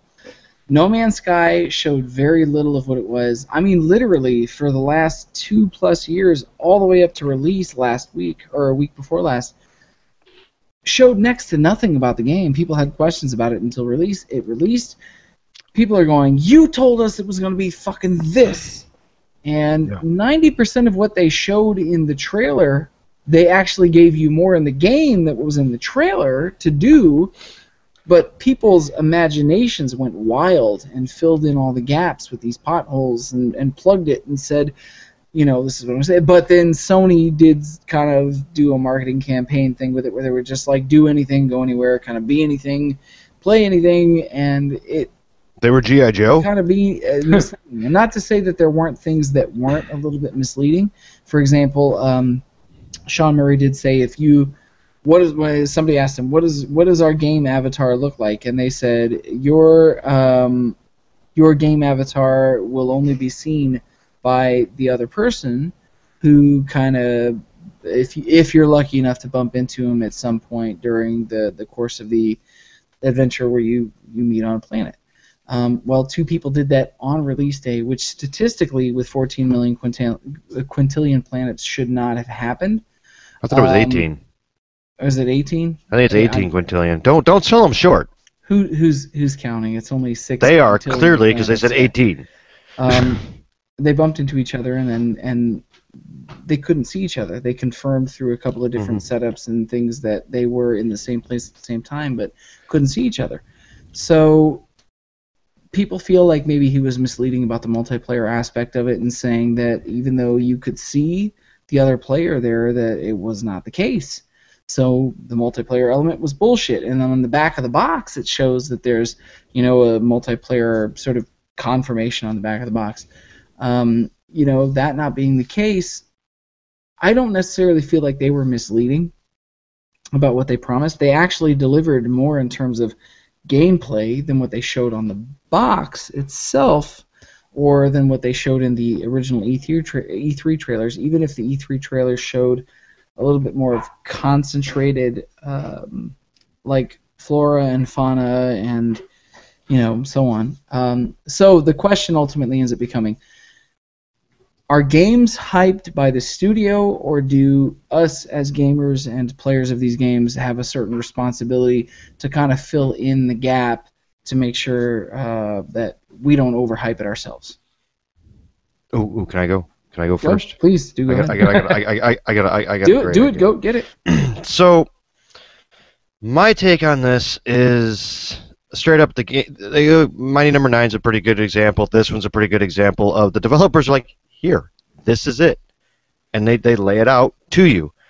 The internet and people as they do, fill in their own gaps, break their own stories, their own assumptions that turn into fact, that go down the telephone, or well, not telephone anymore, but down the internet wire and become fact, which get regurgitated as facts of facts that were never facts. And by the time the game comes out, it's still what it was said to be, but the game of telephone has made it something just astronomically bigger than it ever was, because imaginations ran wild, and it just... Charlie, I would like to point out that you are furiously petting your beard. It happens. Yeah. Furiously. He's thinking. This is Charlie thinking. Everybody has a fucking tell, and Charlie's is this. So, Charlie, you know what the difference between looking like a meth addict and not looking like a meth addict is? Having a beard. A beard. Because if you have a beard, you're just stroking your beard. If you're a meth addict, you're going like this. Well, duly noted. Never shave the beard, meth heads. Never shave the beard. But please go continue. No, well, I mean, that's it. It's just, I think the internet has made this... I want to say 90% of the time, it's people's wild imaginations and the ancient game of telephone that ends up becoming the problem. It's like Mighty Number 9. Everything they listed that was in their Kickstarter, as we've seen, and by the time it got out, people had fucking made this game like Mega Man X10 2 times 14 to the squared power of Legacy, and then they were pissed when it wasn't, and everybody's like, well, what are you mad about? None of what you said was even ever mentioned. This leads me to ask the question, because you hear it a lot from people. You see it a lot in print media, and we've kind of made a couple jokes about a few different games and things, one of which we can't talk about because it's still in tech test. Would that be Titanfall the second? No, it would not be Goat. It would be Schmeiten Schmal the Schmeckend. Oh, that game sucks. Yeah, no. The thing is has 2016 been a generally disappointing and polarizing year for gaming, or are the gamers the ones that are making it a disappointing thing? Like, I don't know if that's the question, but I think it's gamers. 2016 seems to have been a really disappointing year for a lot of people in terms of releases. Nothing is living up to what people expected. But we also have to defend 2016 because 2015 was a fucking hell of a year to live up to. I mean, you had like massive, awesome games coming out. I mean, Fallout, Witcher, Batman came out then. Fucking, I mean, it was a... Yeah, but even Fallout. Fallout 4 did not live up to expectations. Arkham Knight did not live up to expectations. Yeah, but that's Assassin's gamers. Creed Syndicate did not live up to expectations. There's a lot of games that didn't.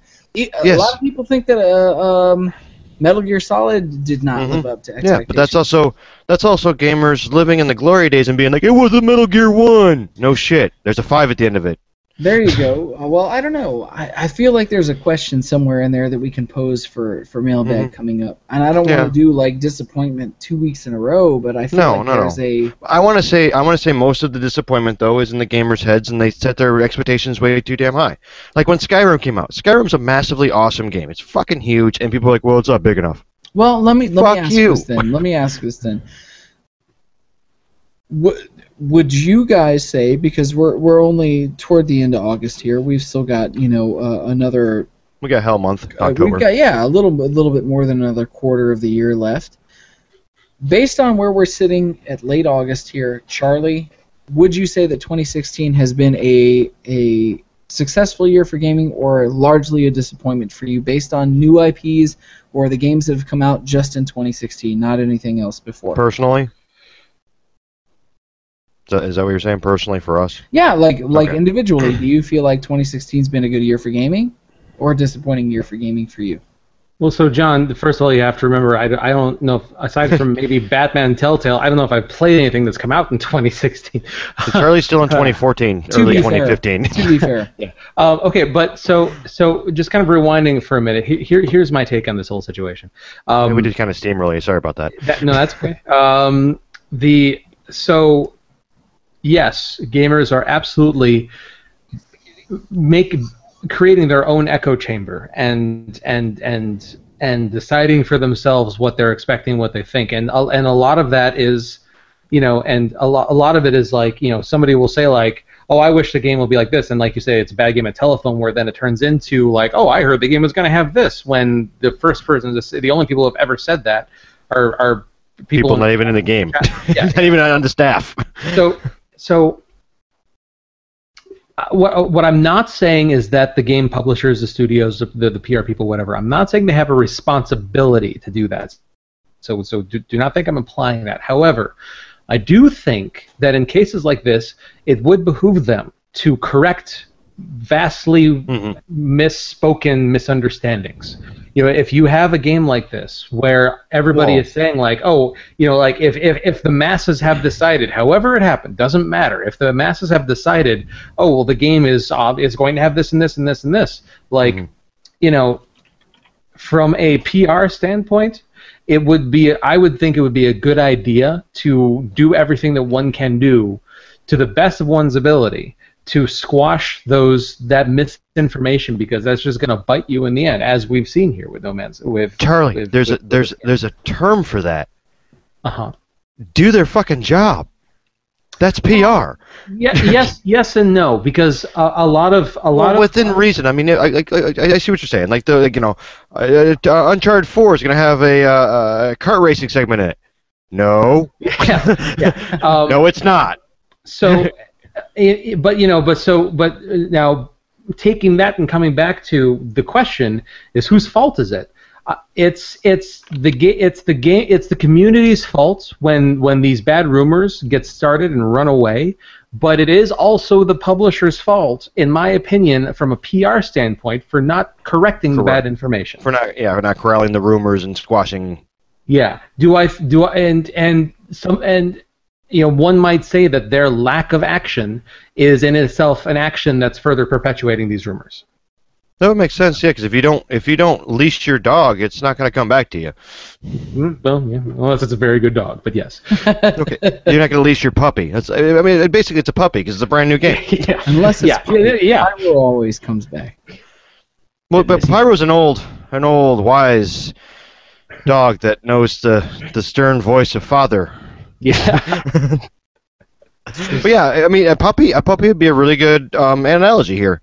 You got a brand new game, it doesn't know any better. You got people going, oh, it's a beautiful puppy. He's made of German Shepherd and Pekingese, and you're like, no, he's a pug. But okay. See, for me, my perspective on this discussion, in order to kind of keep things moving forward, I can't tell whether or not 2016 has been supremely disappointing as a year in gaming for me, or whether or not I've just reached a point as an adult where I just feel cynical about it. I don't know. I really can't tell. But for me, welcome to the world, John. No. I mean, my gut instinct, having kind of largely kept up with and played most of what's come out, that's like commercially like must play in the last year.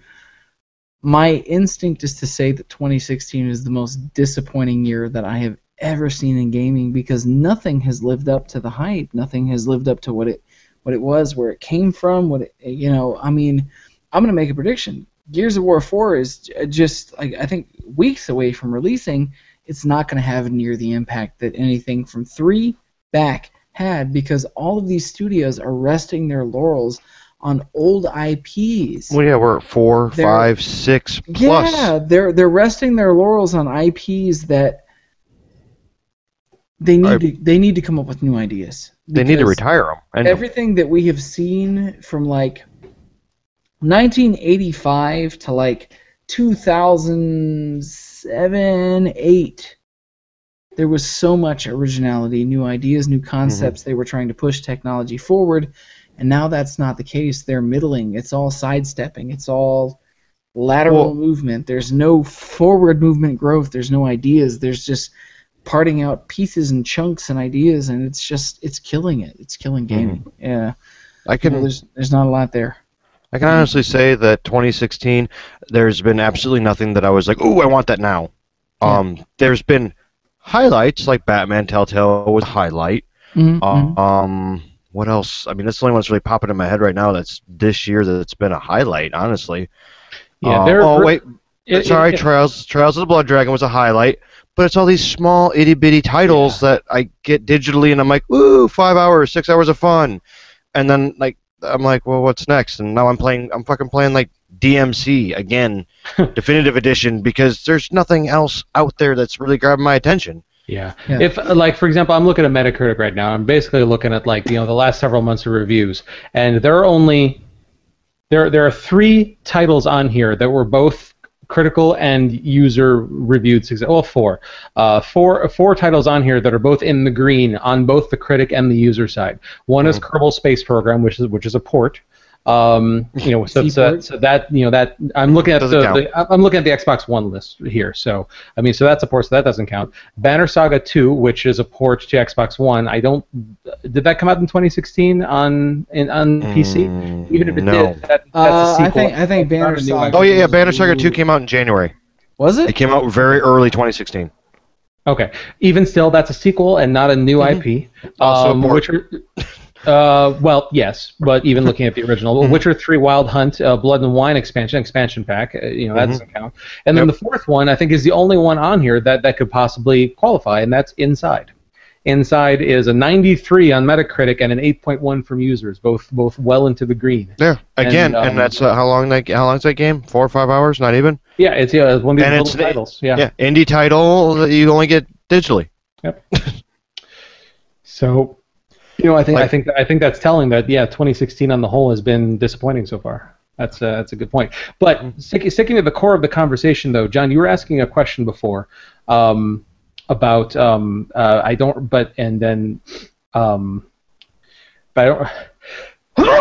get to the mute switch. Sorry. You're asking a question before I went back to my answer of the first question. So what was the second question that you asked? Do you remember what it was? You just answered it. Yeah, you just went back and. If anything was, if 2016 was worth a shit or not to you personally. Yeah. So that's a resounding no. Yeah, and so I personally don't see but sticking to the core issue as far as who's overhyped about overhyping games, where it's coming from, what can be done about it. I think we've covered that pretty well, just because we've been long in the tooth on some other topics here. Is there anything else you guys think needs to be thrown into the mix on that particular side of the conversation? I think we've buttoned it up pretty well. PR people need to cut out the stupid rumors, but leave it enough to keep gamers interested. Like everybody has to play in the same field and police themselves and others, and we'll get along just fine. Hands off on rumors is a bad idea for PR. And playing telephone on the internet about games is also a terrible idea, and they definitely don't mix together. Yeah, that's true. John, anything else to add to the summary before we move on? 2016 has been, maybe it'll change in the last quarter. 2016 has been disappointing to me, mostly just because I see a lot of retread. For the same reason that movie buffs are going stop fucking making remakes and shit. Stop, just do something original. Make up a new story, for fuck's sakes. Write something new. We need to get out of the mindset of it isn't broke, don't fix it. Yeah, that's kind of for me. There you go. I'll do that. Okay. John wants us to fix it good. All right. Well, I suppose then we can move on to the mailbag question for the week. Yeah, let's get the listener and those other people in this.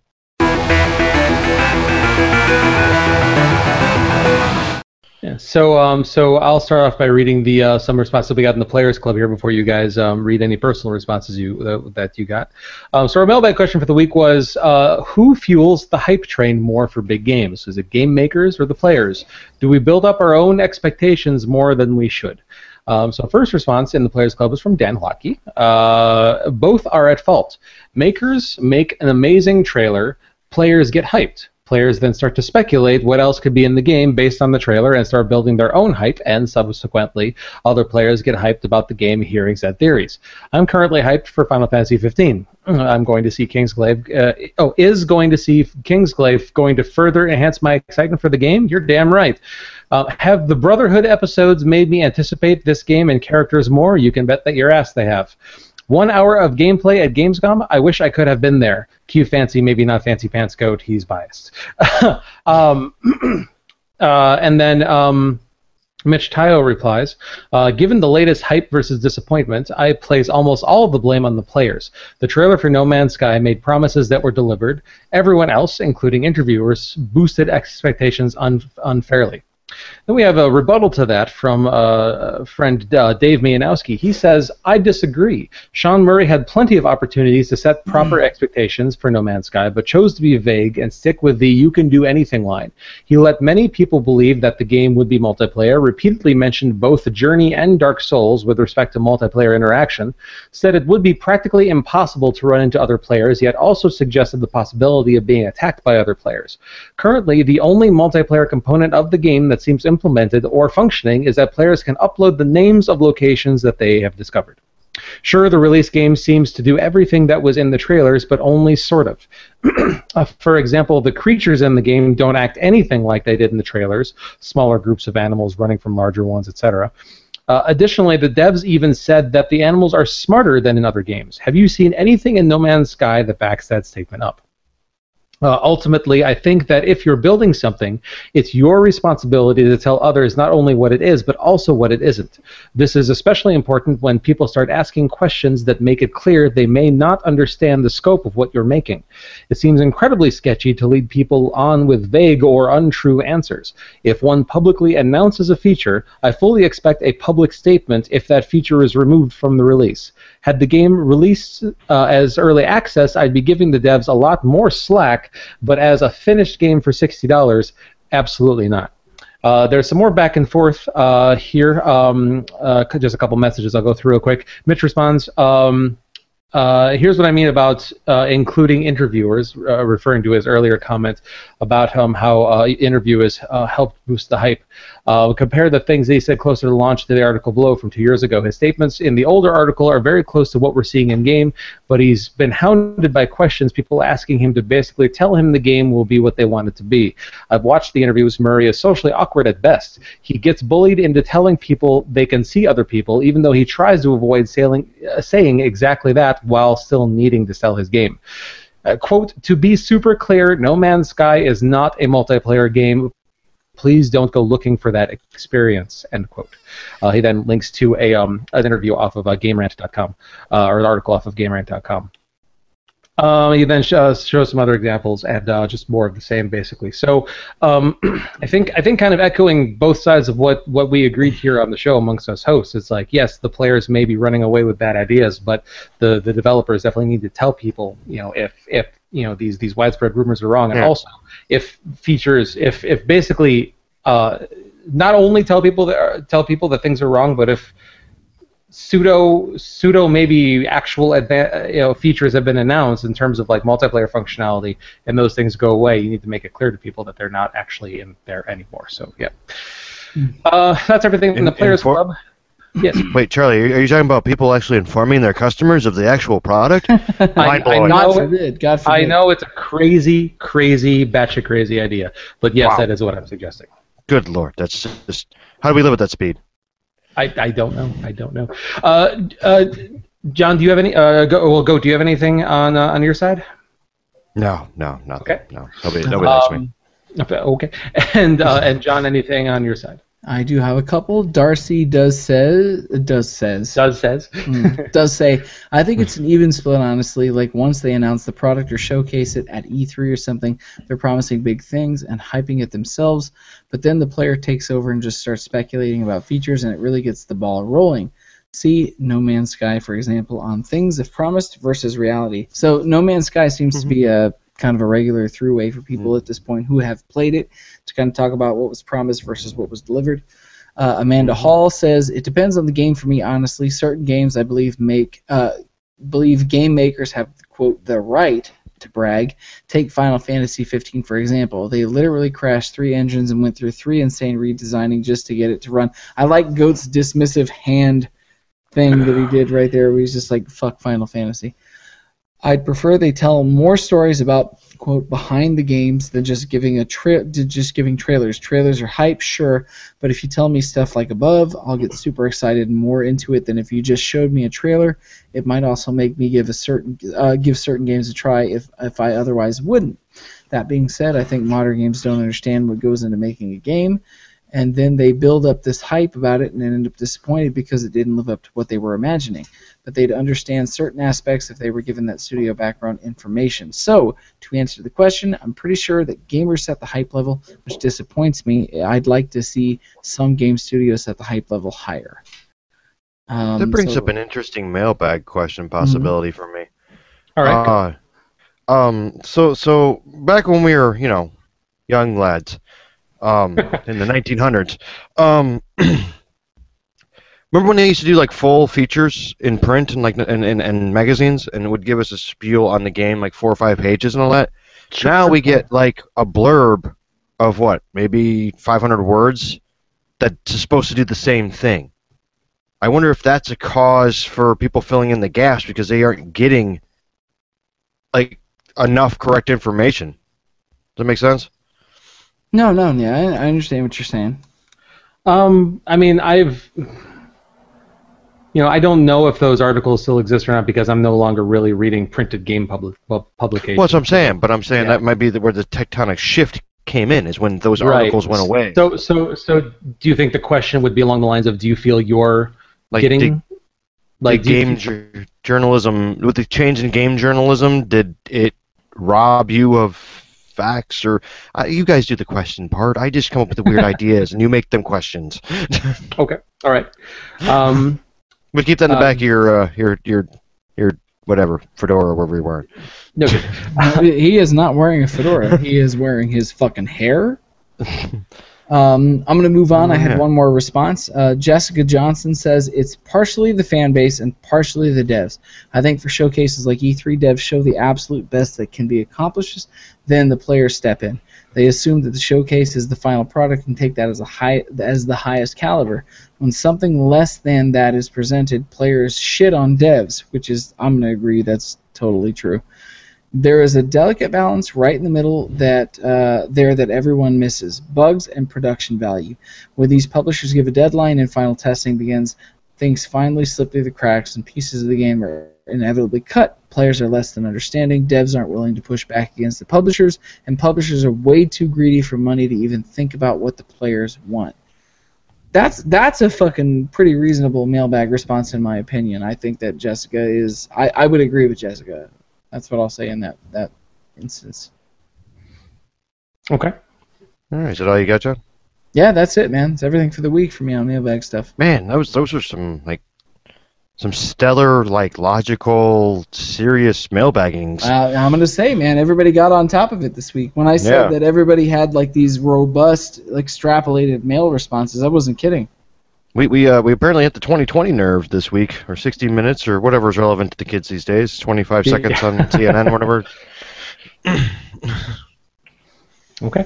All right. Well, no emails this week, so we'll go ahead. We'll move on here. Our mailbag question to you is going to be: do you feel like the change in gaming journalism, especially from going majorly from print to online sources, whether it be blogs or websites or YouTube podcasts like this or what have you, do you feel like that change has affected how you digest and get and digest and process your gaming information?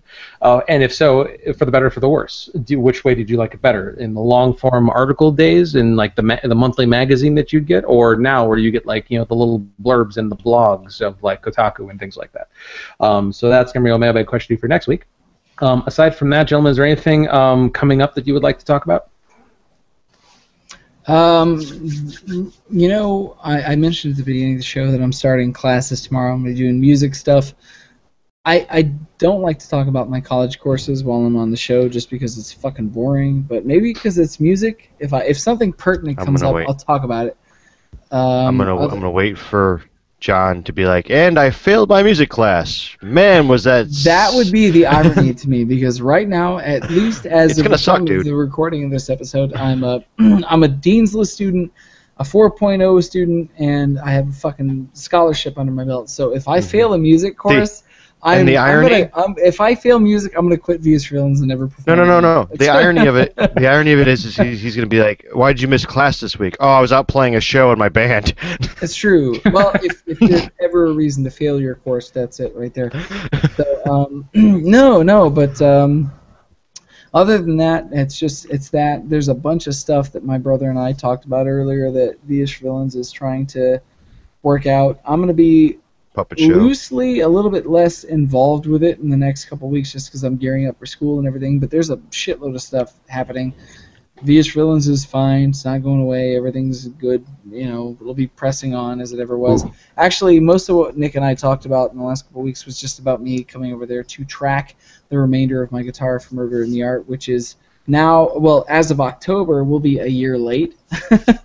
But we'll right be on done schedule. soon. Yeah, right on schedule. That's just music timing right there. So, and Evolver Die Deluxe is actually right about to be finished. Nick's mastering a lot of that stuff. I may record guitar for one track on there that we didn't expect last minute, but other than that, it's pretty much in mastering. So that means it's pretty much done. And then the remainder was just going to be finishing my Murder in the Art guitar tracks. Nick just keeps writing music. He's like, I'm done. I'm not writing anymore. It's finished. And then he writes 2 more songs, and he's like, I might include these. So there's a bunch of shit that may not even make it onto the record that he keeps writing. Mm-hmm. He wrote one a week and a half ago, so it's done and finished. Just my guitar parts are pending. So other than everything that, swaps in and out, and he has to come up with an order, Yeah. and then he's got And 3 then, albums worth of crap. And yeah, I've seen it. obviously, since there's a couple villains out, there's going to be some new villains in. That's all in development. We'll talk about it later. It's whatever at this point. So that's everything I got. Goat, what about you? Well, I mean, speaking of villains, I guess me and some form of the band and crew are going to Minneapolis for Labor Day weekend for Metacon to do some sort of villain show. We'll figure that out as it comes. It's been very, very shoot from the hip on my end. You guys have seen us do a lot of weird shit. Yeah, well, it's fine. It's just, I'm piecing together a show with not knowing what I have for a show, and it's fun. It's got to choose your own adventure right now. So we'll see. You remember that time when I went to Minneapolis dressed as my brother with a backup band, and that was a crazy, weird idea? It happened. It happens. It's fine. Yeah, Everything's good. Metacon seems to be the place that dreams come true. The lightning rod for weird shit that happens when something blows up or goes crazy. So. Yeah, everybody come to Anna Mini because that'll be the version of the band that you won't see at Meta. So, other than that, Phoenix Records and mixing still. Other than Broken Knee McGee, we're working on that. What else I got going on? Doing a bunch of studio work. Nothing I could talk about, but I can just tell you general things. I'm basically living Titanfall 2 tech demo right now, so... That's bizarre to me. You and I need to talk about that after the show. I need to talk to you about that. Let's talk about that, okay? About the tech demo or about my life? Both. Oh, God. All right. So, yeah, other than that, Charlie... I think we're on Charlie? Yeah, because John didn't do anything. I'm doing everything John's supposed to be doing, so that leaves Charlie with Ponytown Fest. Just because it seems to be what I've fallen into doing now. So just a little bit of a tease for anybody who's interested in Ciderfest. Next week are the guests that we will be announcing. What I can tell you is that it's somebody that is very closely related to an upcoming feature that's coming out and related to My Little Pony, and does not do many cons. So so it'll be kind of a neat treat, for if you've been to a lot of cons and you've thought I've seen this person 10 times, this person 15 times. This is somebody that doesn't go to a lot of cons, and so odds are is that many of you, many of our attendees will not have had a chance to meet this person before. So that's kind of exciting. Aside from that, just more of the same. And so with that, if you like what you heard, you can find us at GamerheadRadio.com, at Facebook.com/GamerheadRadio, at Google.com/+GamerheadRadio for now, I guess, and on wow, I completely broke my spiel there. And on Twitter at Fired. Yeah, that's fine. And on Twitter at GamerheadRadio, where I am at TEK Charlie, Goat is at Sir Goatsworth, and John is at The Fallon Flynn. You can email us at editors@gamerheadradio.com or call us and leave us a voicemail at 94926-GAMER like Darcy did last week, but not this week. for some reason. Darcy. No, Darcy. Don't listen to Charlie. You're not obligated to leave voicemails every week. Appreciate that you left. No, last week. you come to the chat. That's I halfway. am going to That's put a tiny little heart right here and say that Songbird, we missed you this week. So please come back. That's more of a bat symbol than a heart. It's God, John, you can't even do hearts right without being Batman. it's why do all you suck Batman at in life, John's John? world. Yeah, no, not I gonna. don't suck at life. It's Batman. It's all Batman. No, he just sucks at love, apparently. The same way that everything comes up Millhouse, it's the opposite for me, where everything comes up Batman, which is good. Are you all out of love? You can download the official Gamerhead Radio app on Google Play on Android devices, or you can subscribe on iTunes, Stitcher Radio. YouTube is now a great place to subscribe because we are our YouTube Live is now our home for our live shows. That's correct. As well as whatever your podcast downloader of choice is. So yeah, once again, thanks to everybody that responded to our mailbag question. Thanks for everybody that's been hanging out in the chat with us. I think I'm on the right side here. Yeah, thanks, chatters. And Thanks, we chatters. appreciate. Yeah, it is what it is. We appreciate it all very much. And so please join us again next week. Same bat time, same bat channel, right, John? We can't say that. We cannot say that. There's nope. Yeah, Warner Brothers will be all over us like a fucking VR stink set for your nose. Well, then, hey, maybe people will be watching the show. This has been Gamerhead Radio.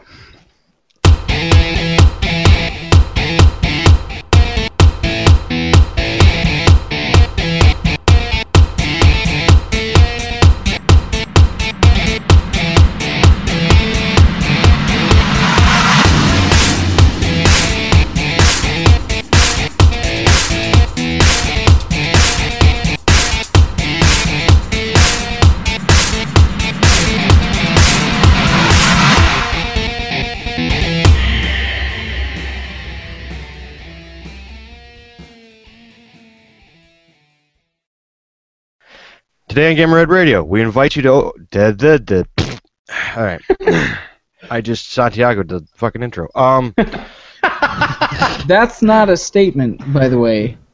It's not like Kingpin where you say you're Munson. That's not a thing. Yeah, okay. Well, when I fall down the stairs because my knee gives out, I Santiago'd that walk too. All right, here we go.